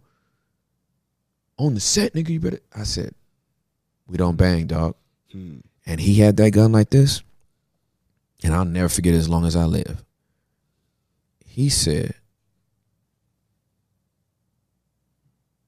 nigga, y'all just some kids. The F out of here. Y'all just some kids. And so we turned around and walked away. Now, 3 minutes later, the adrenaline kicks in. Your heart, but you know what I'm saying? Your heart beating through your chest and all that kind of stuff. We like, nigga, that's wild, whatever. We get home. My mom meet us at the door. She meets us at the door, tears in her eyes. Are y'all okay? Are y'all okay? We're like, Yeah, mama, we just walked home from school because we weren't going to tell. Right. The Holy Spirit got me up 90 minutes ago and told me to start interceding for y'all, and y'all okay. We burst out crying. Wow. Wow. I really came from that life, though. Yeah, straight up. I've been held at knife point by essays. Wow. I shouldn't have ditched third period, but them niggas stuck me Right. before I got back to my class. Wow. So I've been on that side of it. Yep. So a threat to me, you got to really let me know. Right. What do you mean by this? Right. You didn't like a sermon and you want to slap me in the face? Right. Nigga, who's you talking to? Right. Where are you? What are you talking about? For some reason, man, people get really, really strong through social media. I think it's the most interesting thing. And so I've learned to just let it ride. But I'd be looking like, bruh, if I was in an auditorium right now, you wouldn't say a word to me. You probably want to come and take a picture after I got done speaking. But you actually that thing crazy, bro. But it says a lot about the folks. It does. And it says a lot about me because it still bothers me. And God told me, like, I need to release you of that. I need you to be so strong when you see it. It don't even faze you. Yeah. Because one of my biggest pet peeves is being misunderstood or somebody takes and twists my words. Yeah, absolutely. Oh, man. And then I feel like it's ill intent. Yeah. Like one of them pastors in South Africa, bro. This is my other story real quick. I'm gonna grab my soapbox. Bro, let me tell you something. Get it off your chest, So Doc. I just got done ministering in South Africa. Come back home from traveling, and I'm trying to time it to get home because I pray with my kids every night before they go to bed. I pray with them in story time. So I'm, on Instagram got a story. It's like I'm showing with the driver, like, man, I'm on the way. Can't wait to see Jewel kiss my baby before she go to bed. I film me kind of walking into the house, and then I film her in her bed asleep. And the caption I put, I didn't even say it. The caption was I was just like, damn, I'm pissed.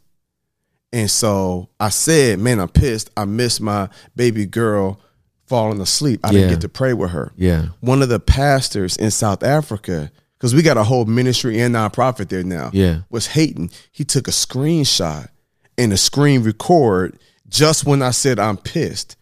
And he was like, this is the pastor from America that y'all keep bringing in to minister our kids. Look at how he talks to his daughter. Bruh, I'm looking like, bruh, this is evil. This is witchcraft. Like, what are you talking about? And so all these people are sending me the screenshots. And I'm like, bruh, my man is sick. And so I just got to a point where God was just like, look, folks got insecurities. Yeah, you they do. Came to South Africa. You done did this whole revival. All the young people that's packed in here every night. Yeah. So now word is spreading, you know what I'm saying, about whatever you preaching and whatever you sharing. I'm like, bro, if you really think I'm a wolf in sheep's clothing, the piper with your youth, you can pull up. Yeah. Bro, if I'm a pastor and I got 85 young people at my church, but they ain't coming, but they coming in here, bro, I'm finna pull up, fam, and be like, let me see what my man talking about. That thing crazy. That's the thing that I don't think a lot of these people understand. Right. We got a pull up anointing. Oh, for sure. Like I think for sure. I think a lot of these people think they can casually say what they say and there's no consequence or repercussion. Right. They just don't know they've been experiencing grace, bro. At the end of the day.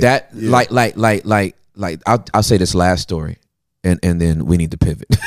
Cuz I'm glad it came up and out cuz I think it needs to bring context.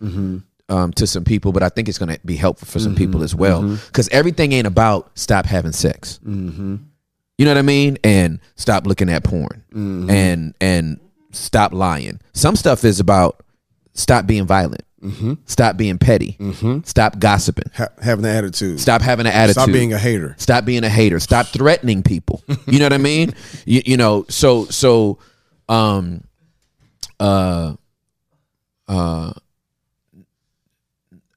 Snoop Dogg, Calvin Brodus, okay, aka Snoop Dogg, tells this story about being in New York to shoot a video with Pac, and Nas rose up to show love to Pac and to Snoop. And Pac starts talking reckless. And he like, yeah, you know, you got love for us, or is there a beef, and he and Nas like, Nasir Jones, okay, is like, man, it's all love, like, you know what I mean, Pac, I love you, bro, and well, act like it then when you see me, and Snoop, who's from Long Beach, and was about that life, really about that okay, life. There's an emotional awareness you have when you grow up on the street, and Pac is so focused on Nas, he don't see what Snoop sees. Nas got 50 shooters with him. Yeah, he like, nah, peace, King. I ain't even. Yeah, I love. his boys it's all like, love. Pac still popping off at the mouth. Yeah. If Nas gives the word, Right. Yep, you already know. like they don't even know Nas let them live that day. Right. Right. Now we ain't talking about murdering people and threatening people, Right. like to that point. But I just think it's incumbent upon us to understand and to know that you don't know everybody's background. For sure. And when you get to yapping, you don't know the type of crucifixion some people have to go through to let you be all right today. Right. That part. And what they need to realize also before we pivot, because I know we need to pivot, is they need to realize that we on this receiving end, though we process it like this, we just like, okay, we gonna give them grace. But for somebody to have something ill to say, they see all the fruit you bearing, all the impact, all the expansion, all the growth. Like for them to have a issue with Jesus was a stripper, and it's like, come on, I'm talking about him being stripped of his divinity. Like, come on now, y'all out here wilding. Like, bro, that's in a sense that's evil. Yeah. Because they feel threatened by, bro, for my man to screenshot and crop that little segment and say he speaks his way over his daughter, it's like, bro, that's evil. It's out of context. Right, for sure. That's out of context. Intentionally out of context. And so now you're being used by the enemy and you don't even really know it because of your insecurity. Yeah, absolutely. It's sick. Yeah. And so God is like, but what you gonna do about it? Can you love him and keep it moving? And Jeremy Jermaine, I need you to get to a point where it doesn't wreck your day and you don't get pissed off. I need you to see it, smell it. I don't like that, but keep it moving. Yeah, absolutely. Yeah, dude. Okay. So I gotta grow in that area. All right. So, all right. This analogy. As soon as you said "see it, smell it," bro. So we are all on a journey, right? We all on a journey, and here's what the Holy Spirit just dropped in my mind as soon as you said that. When I go to the first time I went to Australia, which was my longest trip up until that time. The first time I went to Australia, I became incredibly aware of one thing on that flight. No human can hold their gas for 17 hours. Right. That Qantas flight from DFW to Sydney. Yeah. Here is and my takeaway. You let it slip, but you praying. It stays right here in my little cubicle. The takeaway is no one can hold their gas. Come on. For 17 hours straight. Come on. Facts. Especially when they feeding you 3 meals. Oh, listen. So the silent but deadlies. Yeah. In that tube. Yeah. At that altitude. Yeah. Okay. Is so it's enhanced the higher up. Oh, nigga, it hits different. You hear me? It hits different. Okay. Yeah. Now, why do I say this? I'm smelling people's gas I don't want to smell. Right. But let me not act like I didn't poop. Come on, bro. Facts. It may not have been as rank as what you let out. Right. But I can't act like I wasn't Putin. That just means you ate something different from me. That's exactly right. You know what I'm saying? Like my bowels or intestines is better than yours. Nah. Yeah. You just keep putting in inflammatory stuff in your, and so yours is coming out nuclear, mine's coming out mild. You know what I'm saying? Right. I have pico de gallo. You have a Diablo hot pepper. Some chili paste. You done had some chili paste in that thing, boy. You had a jalapenos inside of a habanero. You feel me? Stuff with cheese. So to your point, we're all flawed. Mm-hmm. I just think some of us are more comfortable with those flaws than others. Mm-hmm. For sure. Which makes it when you're aware of yours, you have grace for others. Mm-hmm. When you're blind to yours, you judge others. Absolutely. That's good. And this podcast glories in weaknesses. Facts. It doesn't glory in strength. Mm-mm. This whole podcast is about cross-pollinating with other people in the tube, Putin to their destination. Everybody just a farting and a Putin and a sharting right to their destination. Right. Okay? But it don't have to be in their seat. It doesn't have to be on others. There's a place to eliminate. All that gas is an indication that there needs to be an elimination. Facts. That's a fact. And there's a place for elimination. But this pod is about people that glory in their weaknesses. That's what Paul said. Yeah, for sure. I boast all them. All the more gladly. That's right. I boast in my weaknesses. And he was like, I could brag about how strong I am and all the dope things I've done and everything else. How awesome I am. Because I did. And I wouldn't be lying. Listen. And I wouldn't be wrong. Hey. He was like, and I wouldn't be wrong to do it. It's too good, fam. It's too good. Let me go ahead and read that real quick before we move on. Dog, bro, man. Dude, that is when I tell you that's a whole thing. Yeah. Ooh, and it really starts from 11. I'm not going to read it all. Oh, no, hold on. It's too good. Your boy. All right. Let me just read this real quick. Story time real quick, okay? So I'm going to start from 11. This is 2 Corinthians 11, starting at the 16th verse. Man, I could start from the... Right. Man, this whole thing is just... Right. It's just too good. Oh. All right, now, okay, hold on. Let me start from 11. Okay, let's go. All right. I hope you would put up with me a little bit more. I hope you would put up with a little bit more of my foolishness. It's NOT. Please bear with me, for I am jealous for you with the jealousy of God himself. I promise you as a pure bride to one husband, Christ. But I fear that somehow your pure and undivided devotion to Christ will be corrupted, just as Eve was deceived by the cunning ways of the serpent. You happily put up with whatever anyone tells you, even if they preach a different Jesus than the one we preach, or a different kind of spirit than the one you received, or a different kind of gospel than the one you believed.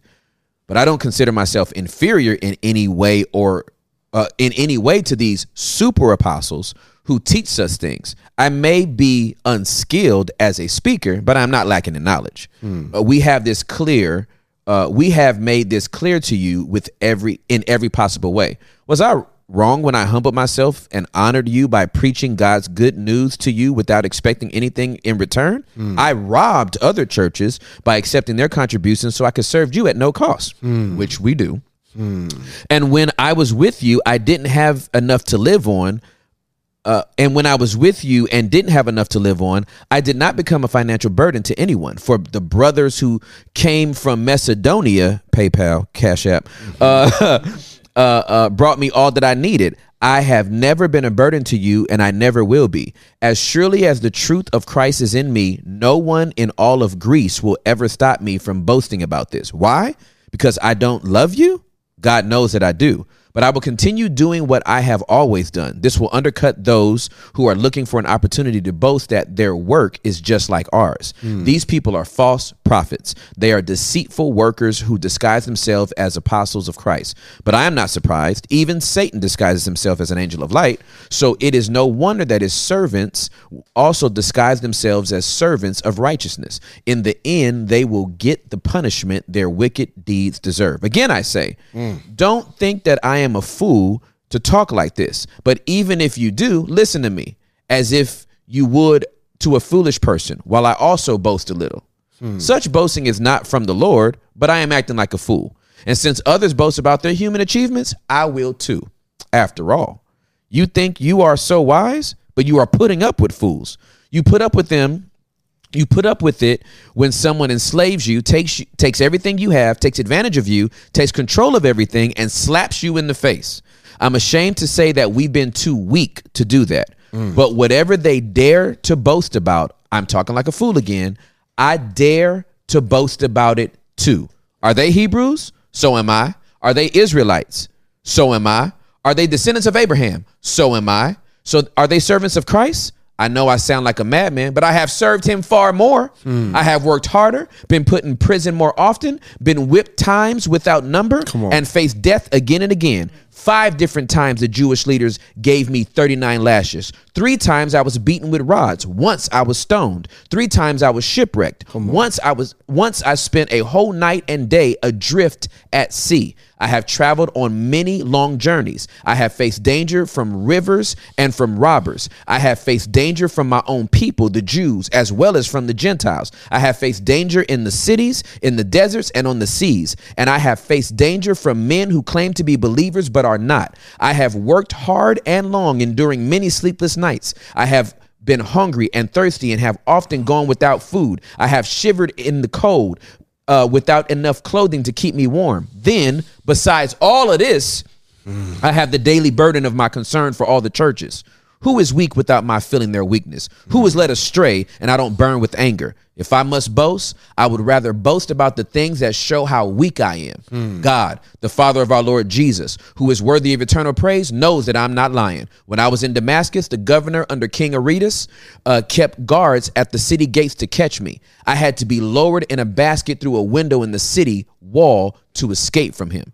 This boasting would do no good. 12:1. This boasting would do no good, but I must go on. I will reluctantly tell you about visions and revelations from the Lord. I was caught up to the 3rd heaven 14 years ago. Whether I was in the body or out of the body, I don't know. Only God knows. Yes, only God knows whether I was in the body or outside my body.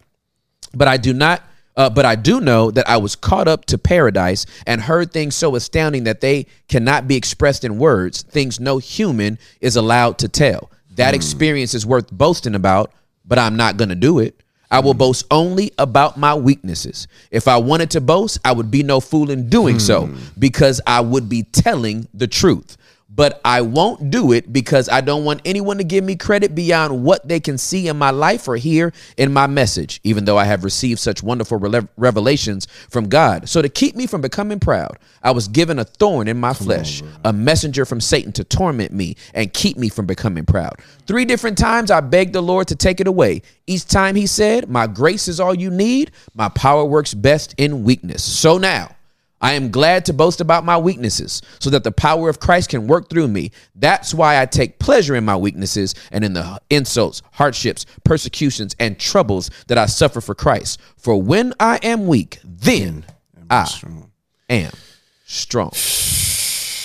Bro, let me tell you something. That right there, 11 and 12, is what's gotten me, through my journey. Like when Paul says, I've been beat, shipwrecked, faced angry mobs, worked to exhaustion, endured sleepless nights, gone without food.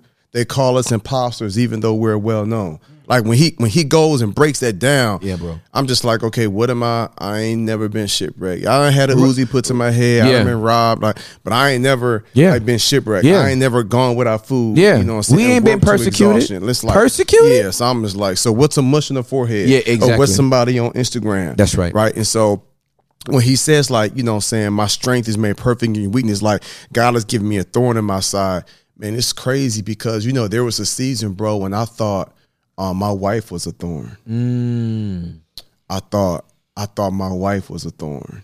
My wife Tracy of 13 years now. Let's go. I thought she was a thorn in my side. I realize now she's the rose that God gave me. Yes, sir. But all roses come with thorns. Yep. And man, our journey, I think I've grown the most as a man and as a Christian from my wife. Wow.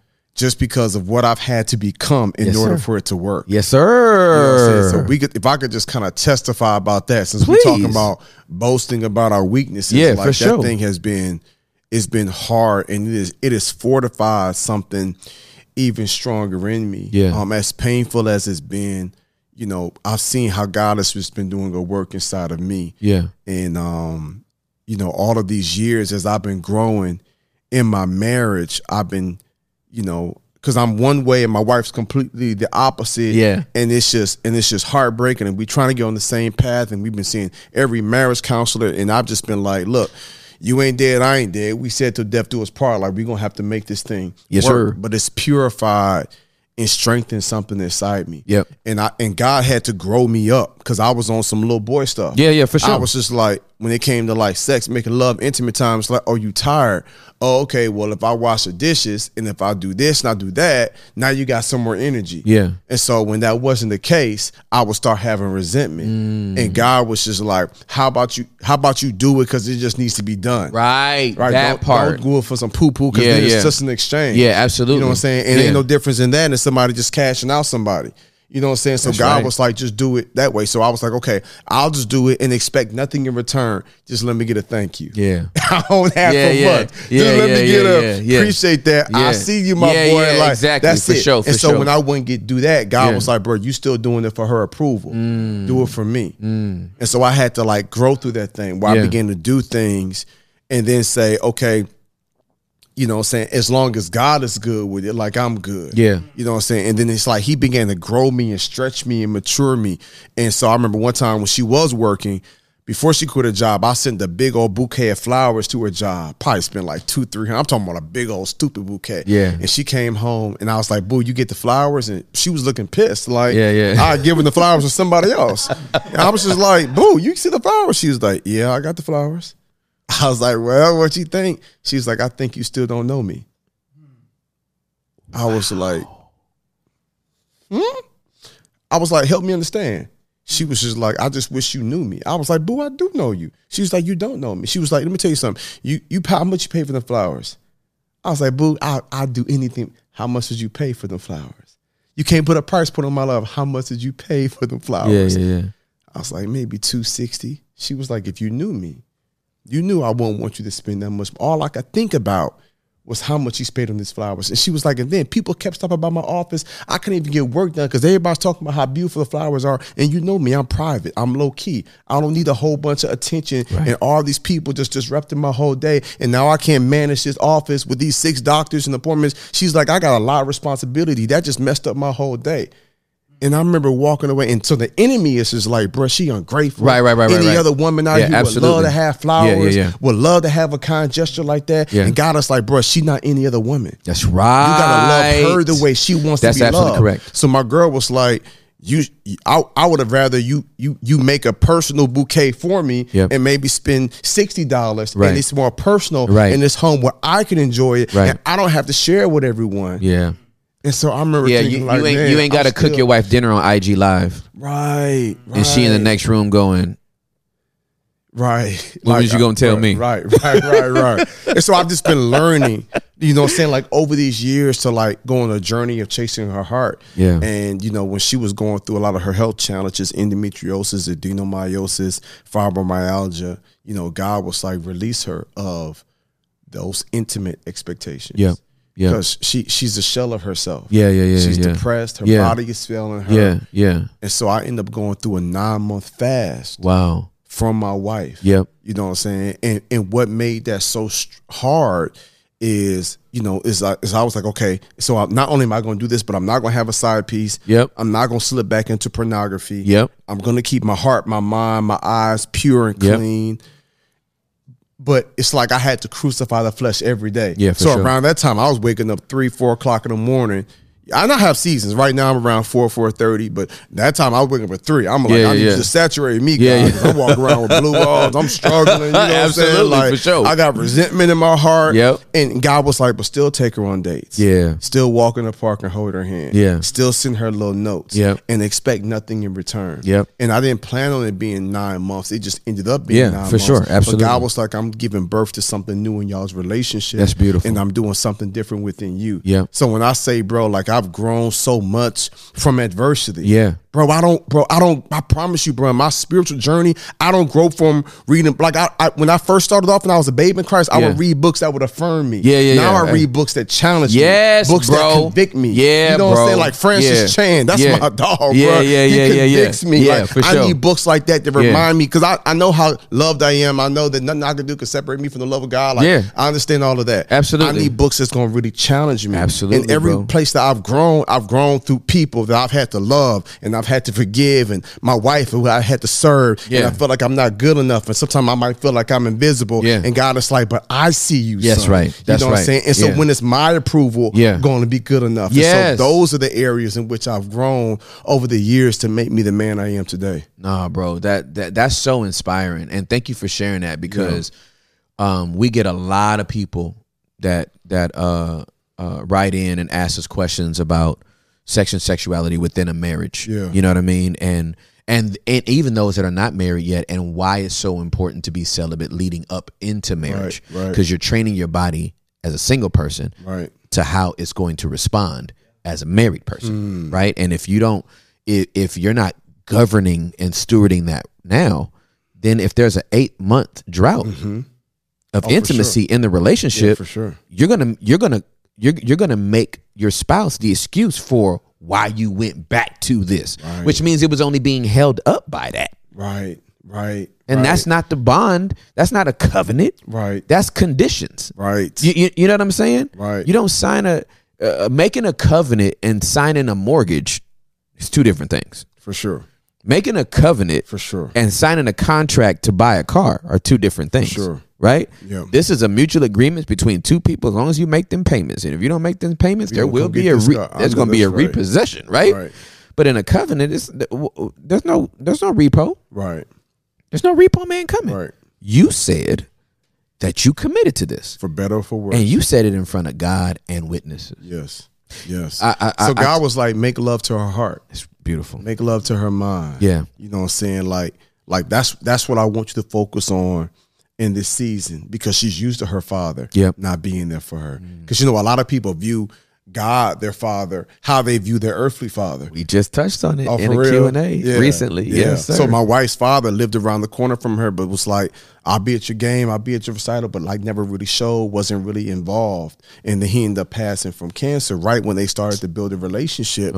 And so God was like, I'm trying to show her, you know what I'm saying, my character through you. If you could just be steadfast, if you could be strong enough, long enough Yes, good. to get that breakthrough. Yeah. But we've had some phenomenal coaches over the years. And so I tell people all the time, it's just like, man, you got to lean in and get the help. That's right. Because ain't nobody got all the answers. Like you know what I'm saying, it can be challenging and very, very, very rewarding. Yep. But it also comes with its challenges. So get the necessary help you need. But that's been a game changer for me, bro. Yeah, man. And so all in all, I take all of that and I get to a point, bro, where, I'm traveling, I'm speaking, I'm preaching.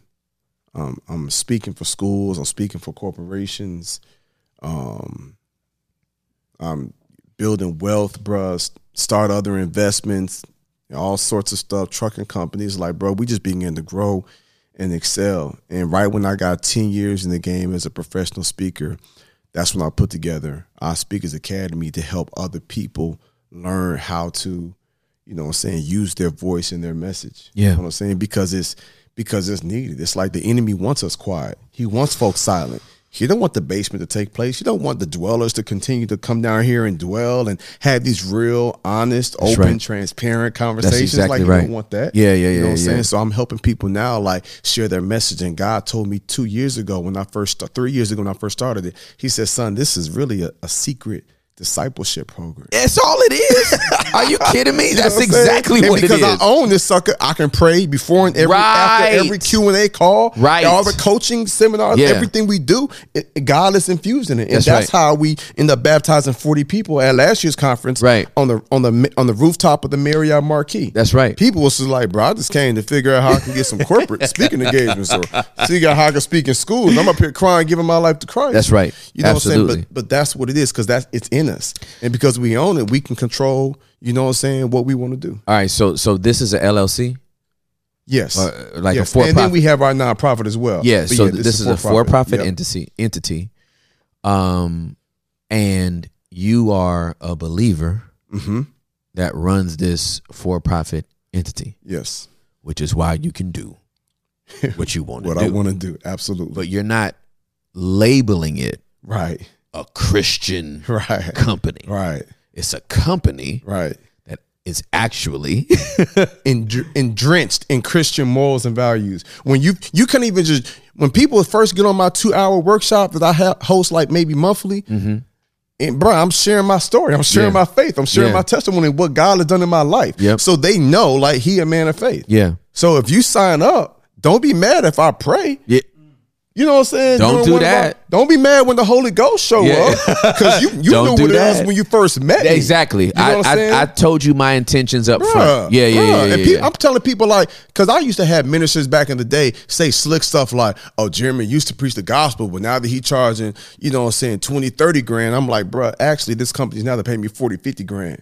Why you playing with it? You know what I'm saying? But they be feeling like, oh, well, Jeremy think he don't preach the gospel no more. I'm like, brother, gospel is infused all in me. When I got grown Caucasian men come to me after my presentation and say, bro, I'm gonna be a better husband because of your speech. That part. Like, what are you talking about, The bro? fruit, It's all fam. ministry. It's all ministry. But they don't see that though. Their ministry is confined to them 4 walls, you know what I'm saying? And that praise and glory that they get there. And I'm like, God taking me global. Yeah. You know what I'm saying? God has blessed me with a global word and a global impact. So now we got almost 2,000 people, world changers. You know what I'm saying? So now there's an engagement because I value my time, bro. People don't pay me for my speech, my message. I done spoke more times for free than I speak to get paid, bro. Yes, sir. You know what I'm saying? You pay me to lead my family now. And I don't feel bad about certain engagements I don't take because I got 1,800 speakers who I've trained and coached and mentored, and I can give them those opportunities.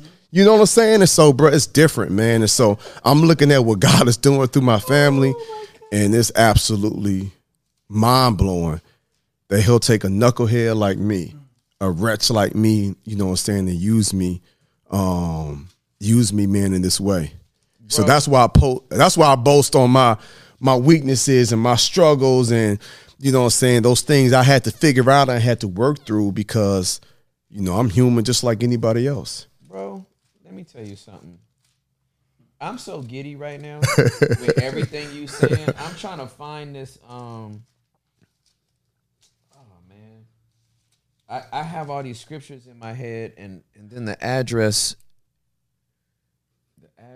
be eluding me. The location. Yeah, the location. I'm like, where you at? Yeah. I thought it's about to come to you. It's about to come to me. I know exactly what to put in. Yeah, but bro, while you look that up, Yeah. like I look at now, man, you know what I'm saying, the group of people and the ministry that's taking place. You know what I'm saying, the husbands that are now better husbands, the wives in our community that's better wives. Like I'm seeing, you know, people be like, yo, I signed up for this program, not just for the training, but I need to be connected with other like-minded. That's right. You know what I'm saying, people. Bro, I got Facts. members in our community texting me like, how can I cover you and your family? I'm Yep. thinking like, bro, this is like, this. I feel like this almost on some seminary stuff. You Yep, know what I'm saying? absolutely. Because it's like whether you want to preach and learn how to preach and work in churches or corporate or schools or whatever organization, like we're going to show you how to do that. And that's my passion now. So my legacy will not be Jeremy was one of the best evangelists, preachers, motivational speakers in the world. It would be like, nah, Jeremy has trained and helped and equipped, you know what I'm saying, tens of thousands of other people to go out here and use their message, to use their voice, to use their testimony to expose the enemy and glorify God. Bro, I can listen to you talk all day. You do Yeah, know, I can listen. you do understand that, right? My voice ain't like your voice though. Nah. All right. So I got to read this. You got the word. Let's go. Because here's the thing. there's just so many people that think if you start a business and make money, that you have somehow disavowed your fidelity to the gospel message. Oh my God, I got so much to say. Hand me that scripture, and if you will allow me. Yeah. Oh my God. Okay. Oh my God. So I need another hour for the record. I will take that long. No. Yeah, come on. So bro, so this is something Jesus says, and then take off wherever you want to go. I just, what the word say? The word says they rather y'all basement dwellers, y'all gotta eat the book, man. Bruh, this bread is they know, so they good. know, they know. If the dwellers know, the dwellers bro. know. They already the new folks. Yeah, the new folks. Yeah, the that new thing folks. Is good. Yeah, the new that's folks. That's that sourdough. That's that Hawaiian bread life right there. Come on, that's sweet Hawaiian. Bread of life, man. I love it. You ever made a peanut butter and jelly with the Hawaiian bread? I only do mine on sourdough. Try the Hawaiian bread sliced though. You know the Hawaiian bread, it's not just the buns. Yeah. Okay, just but I got but then I gotta hit you back with something. Okay. Here's my volley. Okay. My volley is a peanut butter and jelly on sourdough fried. I'm about to say you're not talking about toasting it. No, I'm not even talking about toasting it. You talking about in the skillet, cheese, bruh. With the butter? Yes. Hey, dude. All right, he just one up me. Hey, you'll never have a regular PB&J again. Great. As long as you live on life. Like, you won't do it. You ruined my life. My kids are bougie enough. They're wrecked now. They're wrecked. Jackson's like, cut off the edges. But if I put that sucker in a skillet, oh my. And we put the little vegan butter in there and then and then jelly's on one and then the peanut butter's on, and then the peanut butter's already creamy, and so the heat just melts. Yeah. All right. For John didn't spend his time eating and drinking. This is what Jesus is saying, right? For John didn't spend his time eating and drinking, and you say he's possessed by a demon. The Son of Man, talking about himself, on the other hand, feasts and drinks, and you say he's a glutton and a drunkard and a friend of tax collectors and other sinners. But wisdom is shown to be right by its results. Here's what Jesus is saying. Yeah. You see this person not doing nothing. And you said he had a demon. You see me doing a lot. And you say I hang around with sinners. Right. But wisdom is proven to be right by its result. Can you take into consideration that what you looking at right now, you may not have the full perspective of? Come on. And it might take a little time before you really know if that's a move of God or not. Before you write it off and say, oh, the Lord can't be a part of that. Before you write it off, Scripture says wisdom is proven right by the results. Yeah, facts. If 40 people on the top floor of the Marriott is voluntarily jumping in a swimming pool, right, to get baptized, right, at the end of a coaching session, right, maybe, just maybe, right, you don't have all the facts. Right. God is completely in that thing. Now, please tell me what you was about to tell me about this money. So I struggled financially for years because I didn't really understand the word. You know, I would read things like, you know, God owns all the cattle on 1,000 hills, right? And I would just hear that, you know what I'm saying? And all the abundance we're supposed to walk on the streets of gold. And I used to kind of take on that Christian energy spirit, like, oh, well, as long as I just have this, then I'm all right. Yeah. And I'm like, okay. And I remember one time when I was leading our youth outreach team, And the church was like, yo, go bless the community. We the people of God. We got them. So, bro, we knocking on doors.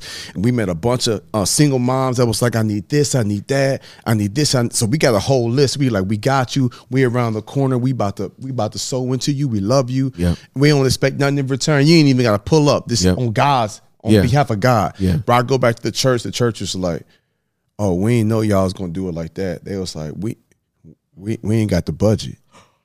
They was like, here's a list of services that the city can offer. And bro, when I was livid, because I'm like, yo, I went to these people and boasted so big on God. And I'm tired of hearing church folk with all this faith and all this anointing, and everybody wants to speak in tongues, but everybody broke. So, bro, I was pissed, and I remember being angry and talking to God, and God was like, bro, you should be mad at you. He said, stop saying my church broke. Negro, you broke. He was like, how you know I don't want you to be the one to bless them? He said, son, whenever somebody go through financial issues, you be quick to pray for them. How about you start praying how big of a check to write? God was like, I want you to be wealthy. He was like, you got a heart like this, bro. I want you to be able to put kids through college. So I've been pursuing that, bro. That always grateful, never settle. I'm like, yo, let me get all of that. Give me all of it. Elon Musk, I'm seeing all these people that are super wealthy and they don't know God. Right. They don't love God. Right. I'm like, yo, that's a problem. Yep. People think, oh, what the Bible says, the love of money. Yep. You cannot choose. You got to choose God or mammon. That's you can't right. choose both. That's right. Right? It's like when you put that before God, that's, right. That's the problem. Absolutely but correct. we're going to be walking on streets of gold. Yeah, what are we talking about? What are we talking He owns about? everything. That's he right. made the minerals. That's right. He made the gold. Like, that's right. So he made the diamonds. I'm That's like, right. so what are we even saying here? That's so right. I'm on some kingdom mindset stuff, bro. That's why we put 40 kids through college last year in South Africa. You feel me? 40 kids in college in South. We feed 1,000 people every single week in Cape Town, South Africa, in the Cape Flats. Yes, sir. So I'm like, I need them corporate checks. That's I right. need them big opportunities. Yes. Because I'm a sow a seed. That's exactly I'm right. going to go out here and bless God's people. That's exactly right. Because I used to be on the receiving end. Yep. And then I was on the one saying, hey, this is what God want to do for you. Church, what you got? God says, son, you the church. Stop saying my church is broke. Son, you broke. And so that God gave me that word 9 years ago and was like, go get it. You know what I'm saying? He was like, before you was chasing money so that you can look cool. Bro, y'all see, bro, I'm the t-shirt and jeans every day, bro. God is like, bro, I need you now to go out here and get the bag so you can bless some people and you can change some lives. And you can experience and live the life that you're supposed to live on earth as it is in heaven. On earth as it is in heaven. God is like, son, come on, bro. Don't miss me with the, I'm going to just try to make it over and get there. God's like, I want you to experience this now. That's right now. And so that's the energy I've been on, bro, humbly. Yeah. And I'm just like, God, just let me know what's possible. Yeah. And he's like, as long as you keep your heart pure, as long as you stay in line with me, I will bless you with what I can trust you Oh, with. absolutely. I get that bag, bro. Facts. Like that. It's not negotiable. For sure. The price is what the price is. Facts. Right? And thank you, Fat Joe. Today's price ain't going to be yesterday's price. For sure. If the market value changes. For sure. You know what I'm saying? For if sure. the market value changes, there is no homie hookup. For sure. Pay the new price. For sure. Huh? Inflation's a thing. For sure. Gas is a thing. For sure. Costs are a thing. Mr. Noah? Children. What's up, baby? Yeah. You're done with your work? Good job. We're about to wrap up in a minute. So soon as we wrap up, I want to see all the progress, okay? I love you and I'm proud of you. Super proud of you. Bro, I'm telling you, man. Can I just say I love the dynamic here. This like a real home. It's like real family. Yeah, bro. Y'all got the relationship. He like, bump this podcast, Dad. I'm done with my work. Yeah, for sure. Yeah. Thumbs up. No, I love it. Hey, Beautiful, dude, bro. This, Praise God. I like in my mind's eye, you know, we had a studio that we go to, and if we ever need to go back to it, we can. Right, it's right, there. right. But like, I'm Cosby Show vibes here. Oh, for sure. You know what I'm saying? Sure. It's like, and it's refreshing. Discipleship and mentorship. Yeah. Takes proximity. Yep. Takes time. Yep. And it takes money. Absolutely. You know what I'm saying? Absolutely. And if you're not willing to give those three things up, Yep. you're not going to disciple very well. That's it. You know what I'm saying? That's it. Like you talked about taking the next gen with you to Australia. Yeah. You know what I mean? Let them be exposed to it. 22 years younger than you, fam. Dude, let me tell you something. Dwellers, you need to know how much I love you. Yeah. I'm 48 this year. I'm 2 clicks from being 50. I'm trying to give you game so that at 25, you know Come on. what I know Come on. at 48, Come on. Stop playing. and you can go beyond me, faster than me, be more exposed than me, learn how to deal with money better. We all learn this along the way. To be able to turn around and give it back to a 24-year-old who wants the knowledge. That's what I love about this platform is ain't nobody gonna fool with us if you don't really want this. If you don't want this work, ain't nobody listen. Don't come down to the basement. Facts. Take you all the way up to the 100th floor because you don't want to be down here with me because you're gonna have to grow up. Yeah. And you're gonna have to take some things, and you're gonna have to deal with the tension of some stuff you don't like. I don't like everything Tim says. I don't like everything. I don't like the way Tim does everything or he says everything. All right. And I didn't like everything that Natalie does as my personal trainer. I don't like that shoulder exercise that go out like this. Right. I want to do something that's more comfortable. She got me out of my comfort zone. I don't like every movement she has me do, but I do them. Yep. Because you want to grow. Because you want to grow. And you're willing to endure the pain. Yeah. And face whatever's Absolutely. coming your way. Hey, this might be a prophetic word for somebody or might be a word of knowledge.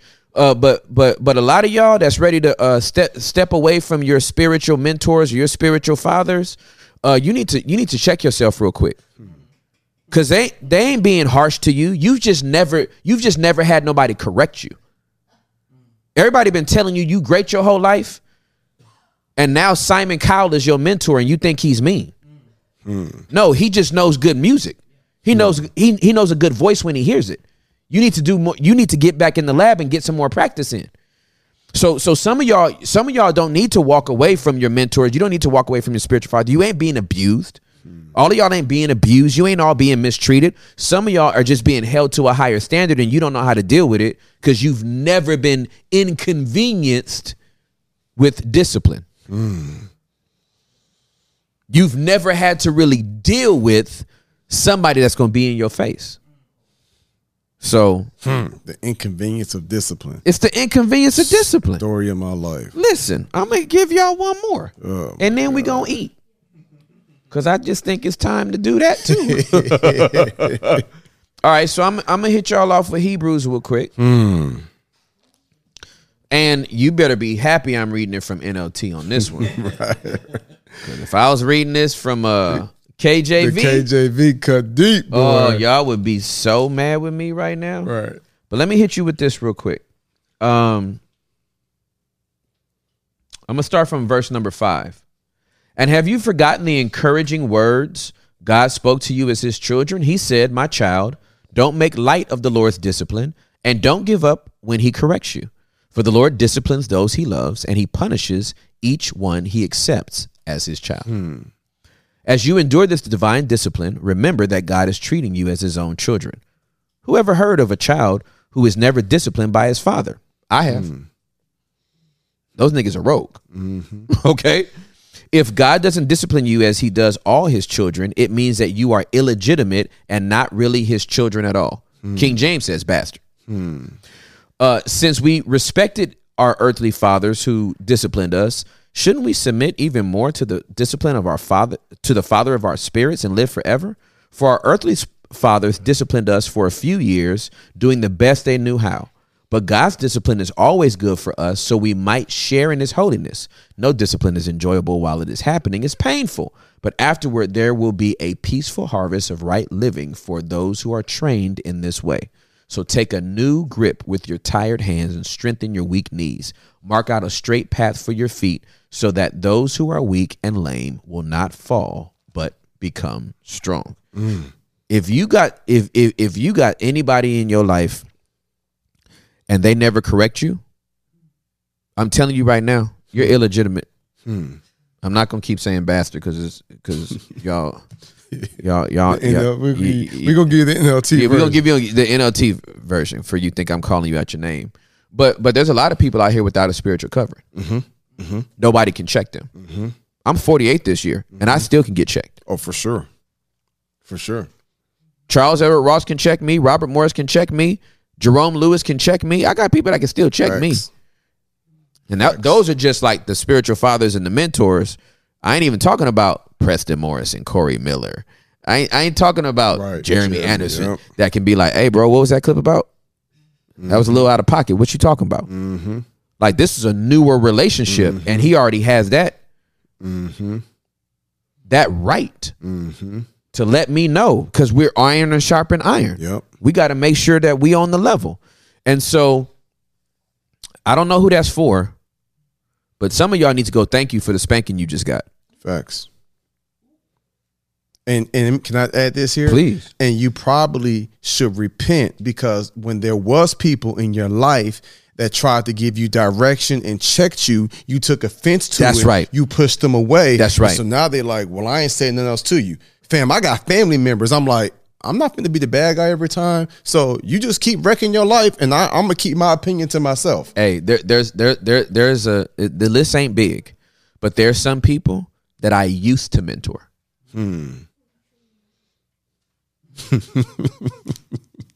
Yeah, but this is like, well, again, it's too many people that need these pearls. For us Bruh, to be casting them. I'm not about to. Yeah. If you don't want to listen to what I say, because I'm not being a dictator. Right. I'm not trying to control your life. Right. But if you call me your mentor and I tell you to do something and you don't do it, Yeah. Yeah. You wasting my time and yours. Yeah. Nobody got time for that. go Tomorrow, find I somebody promise. whose words you respect. Yeah.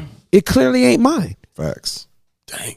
But if I tell you to do something, I have it on good merit Right. that it's Right. going to work. Right. I've been bearing fruit. So it ain't like you don't know if you can trust me. Yeah. Yeah. The track record speaks for itself. Yeah. I do this for a living. Yeah.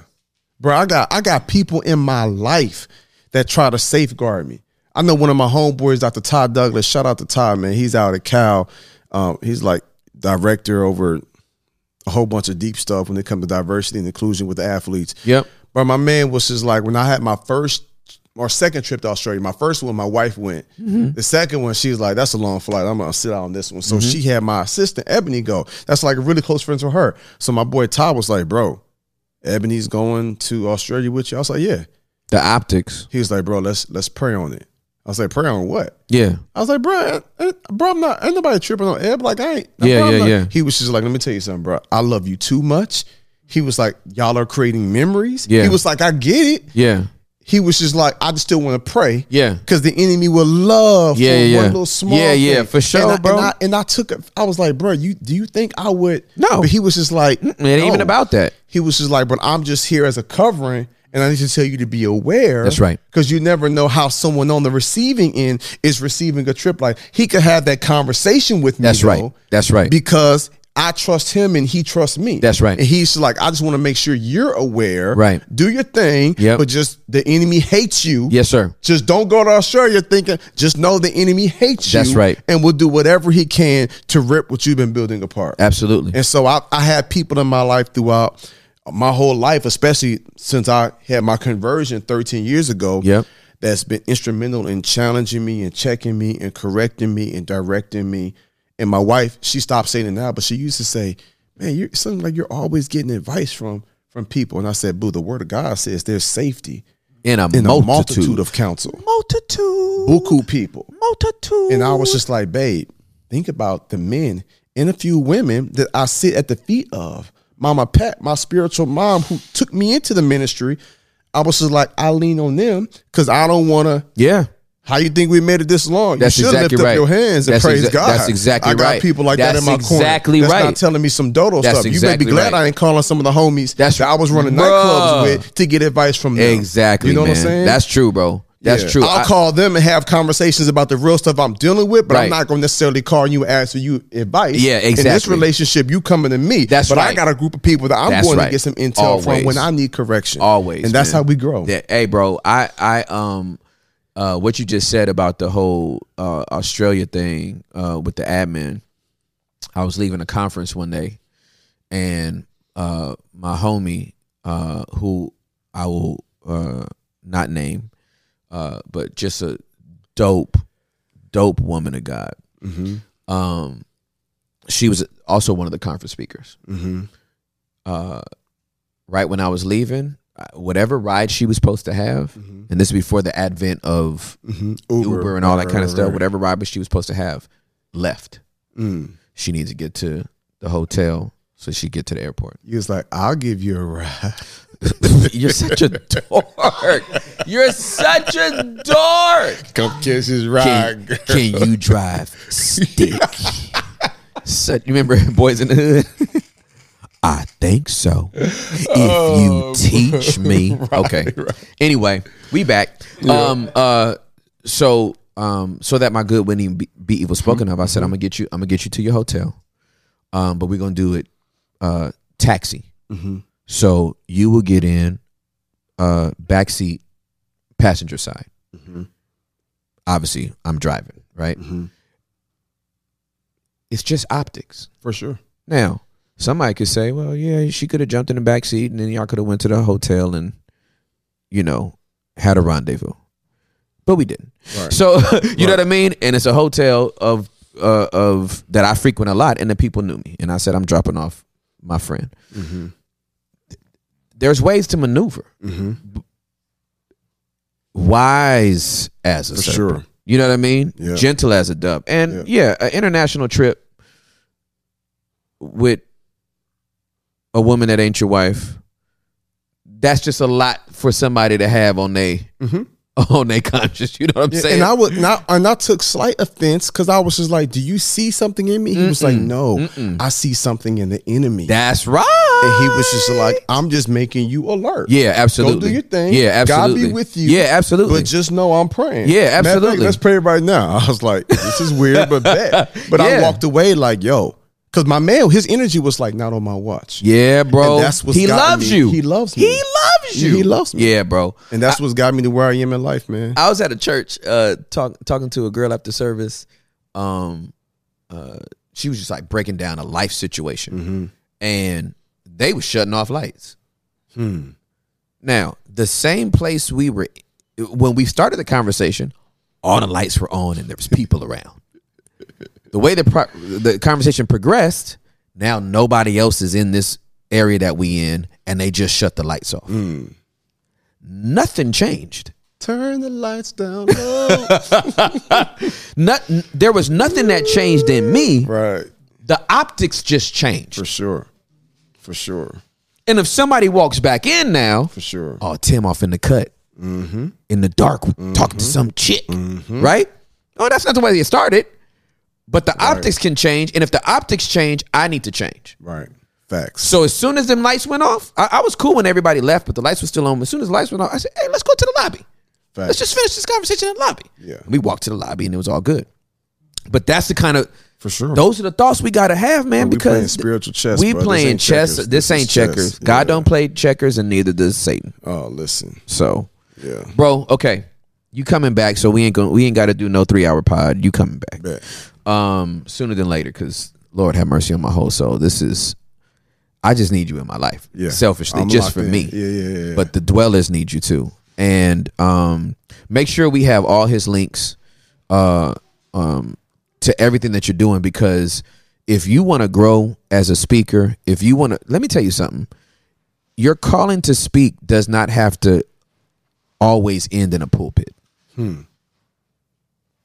There are 8 billion people in this world that need to be loved, inspired, motivated, challenged. And you may have a grace to do so.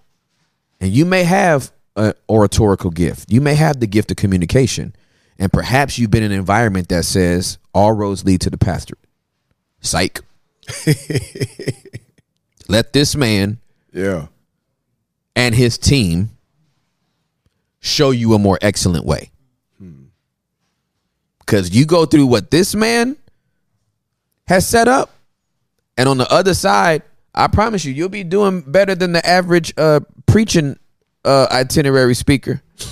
Some of them honorariums get a little, but that corporate money, that good old Coca-Cola money, and them schools and universities, absolutely, they ain't afraid to write them checks, and you can change a life. Yes, let's go take the 7 mountains of cultural influence, fam. Come on, arts and entertainment, media, government, family, business, and them other 2, religion and education. Let's go.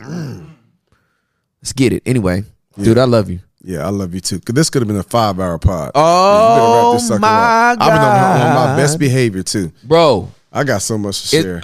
And you got to come back. You got to come back this year. Yeah, for sure. I got to have you back this year. All right, Dwellers. My brother from another mother. You ain't going to see me and not hear him.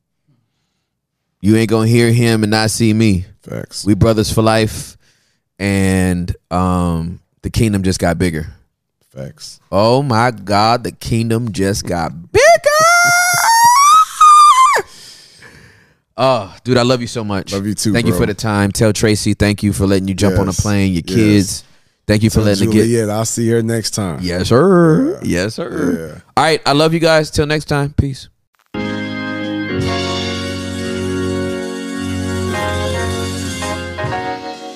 We just thought to take a little time out to thank the Lord.